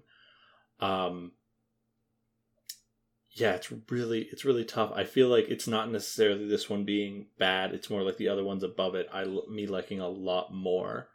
I think above that, I think I would have sort of the Scream 5. I think it's sort of the reveal is so instant and fun, and sort of like, yeah, like, and then like also their reasoning is just really goofy. I think it fits really well within a Scream movie. Above that one, I think I would have the Scream 4 one, mainly just because of the last confrontation being so like it being sort of split up into two acts, almost in two parts, almost, the hospital and the house. And then I think above that one, I might just have to give it to Scream 2, just because I feel like it strikes a really good balance. I think it's being totally carried by the mom, actually, just because of how like goofy and like silly it is. But it also probably, it being like one of, I like its little subversion, that it's like, it's not this big esoteric sort of complicated like, I'm your half brother, or I'm going to kill you to make more movies. It's just that like, you killed my son, and like, I don't like being the son of or mother of a serial killer, so I'm going to kill you. I don't know, that just really struck a chord with me. Wow, yeah. Oh, it's a fun ranking. I like it. Yeah, so, yeah, mine, I have Scream 3 at the bottom. Yeah, it's, Roman, it's alright. I think, even if you had just had, like, the other actress playing Sydney also be the killer, I think that maybe elevates it a bit, but just on its own, you're like, it is interesting that they did try one where they're like, okay, there's only one killer, but just somehow lacks the magic. Then, well, I mean, I still think Scream 3 is really good, though. Then above that, I would have, yeah, this gets tricky, because I do love these all. Above that, I would probably put the Scream 5 reveals, like, they're really good and really well acted. I think Mikey Madison, when she does the little, no, I'm innocent, I was radicalized by message boards, like, bit, I think 2 or 3 times, and it works really well. The Randy Quaid reveal, no, I don't know why I keep saying Randy, because that's not even the last one. The Jack Quaid reveal is, like, really well done, where he's like, I know, it's a bummer, it's me, but it's one where I just think the ones above it are, yeah, kind of just better than above that. Yeah, I'll give it to the originals. Like, they don't kill as much, but I think they are like very effective. The climax of Scream is just thrilling stuff, and yeah, Ulrich and Lillard really make an impression. Then above that, Scream 2. Yeah, it's mostly for, like, Mrs. Loomis. Like, as much of it is, like, you know, maybe not well set up, she really does, I agree with you, Ben, really does, like, elevate that whole final sequence. Timothy Olyphant running around as a crazy person, also just endlessly fun. So even though I think 2 is the weakest movie, it is one of the best villain reveals. But my number one, I gotta go with, like, the Scream 4. Just the Emma Roberts is someone who, I think after this, it's maybe more apparent. Like, if you watch Scream 4 for the first time now, maybe you're a bit more suspicious of her, because she becomes known for doing, like, American Horror Story and Scream Queens and playing more characters who aren't really, like, pleasant people. But before that, like, she was known for, like, a live-action Nancy Drew movie, and then this Nickelodeon sitcom Unfabulous. So, like, this really was, like, a thing of having this character who, again, was just, like, a child actress and just a hero, and then turn out to be, like, this villain and fame-obsessed is really good. The hospital sequence, I think, is just stunning, and yeah, Rory Culkin does not so much, but as you mentioned, it is kind of one where in all the teams except for, actually, it might be a point in, like, Scream 5 and Scream 1's favor where both the killers are almost, I would argue, on equal footing, but Scream 4, yeah, kind of takes it for me for our little Ghostface rankings there. Yeah, and then obviously the true winner of all of them is Robert L. Jackson, doing a fantastic voice. I think we sung its praises a little earlier, but, like, just to do it again, like I don't know if these movies, like, work without, like, Ghostface's voice being so good.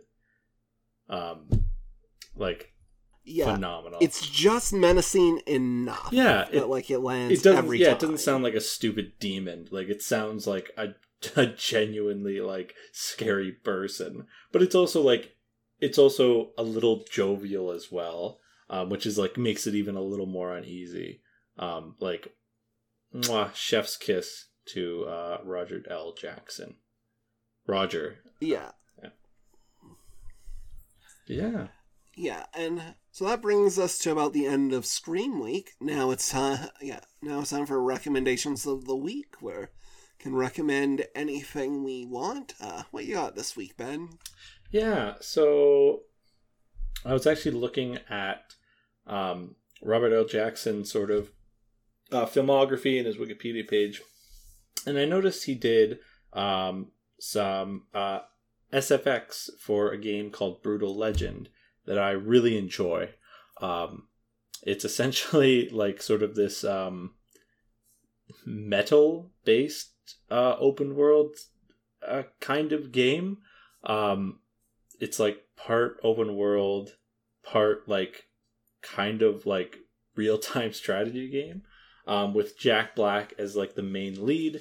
I think Kyle Gass is also there as, like, a little cameo. But Roger L. Jackson did the SFX on it. I had to look it up because it's also, like, a game where, like, music plays, like, a big part. So, like, that could have been an enemy and I didn't know. But I think he just did, like, sound effect work. I don't know how easy it is to find. I'm sure you might be able to find a disc copy of it on Amazon. But it's a super charming game. Like, worth like playing for, like, the writing and, like, acting alone. And also just such a fascinating, cool world to look at as well. That is my recommendation of the week. Oh, neat. Cool. So I got, I'm thinking, no, I'm going to recommend a different podcast that's not ours, go a bit off the beaten path, but it is currently on, like, I think a bit of a hiatus, so can catch up on the first, I believe there's about 8 episodes, but it's called Normal Gossip. The premise of Normal Gossip is each week the host reads a user-submitted, basically, gossip story about, like, regular people. I think names are changed, but it's just, if you, like me, like just hearing crazy stories about people you don't know, little friends of friends, it's one, like,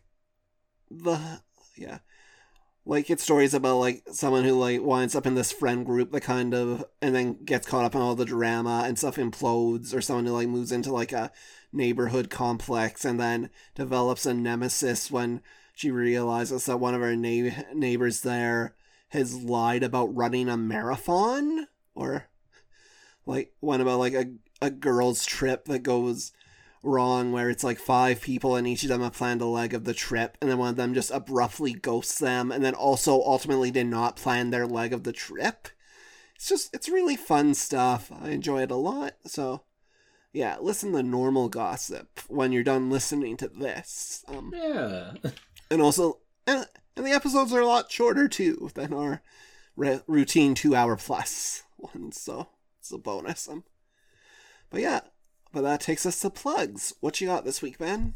As always, I have my my Twitter at gakgak, and then my Instagram not2pens. I think I have my Instagram and my Twitter bio as well, if that's easier to find. Yeah, check his Instagram and go back several weeks to find his many different drawings of Ghostface. The guy from the Scary Movie. The guy from Scary Movie, which was the working title of Scream. So it all comes back. I didn't read the article, so don't, if this isn't true. But I did see an article that was like, I think it was one of the Wayans brothers who was like, Scary Movie was stolen from us from the evil Weinstein brothers. And I just thought that was a very funny title. I never got a chance to read the article, so I don't know what the validity to that claim. I know at least one of the Weinstein brothers is probably evil. I could probably take a safe guess. One of them is definitely evil.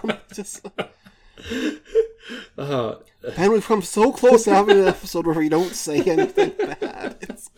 Yeah. So that that got me thinking of that.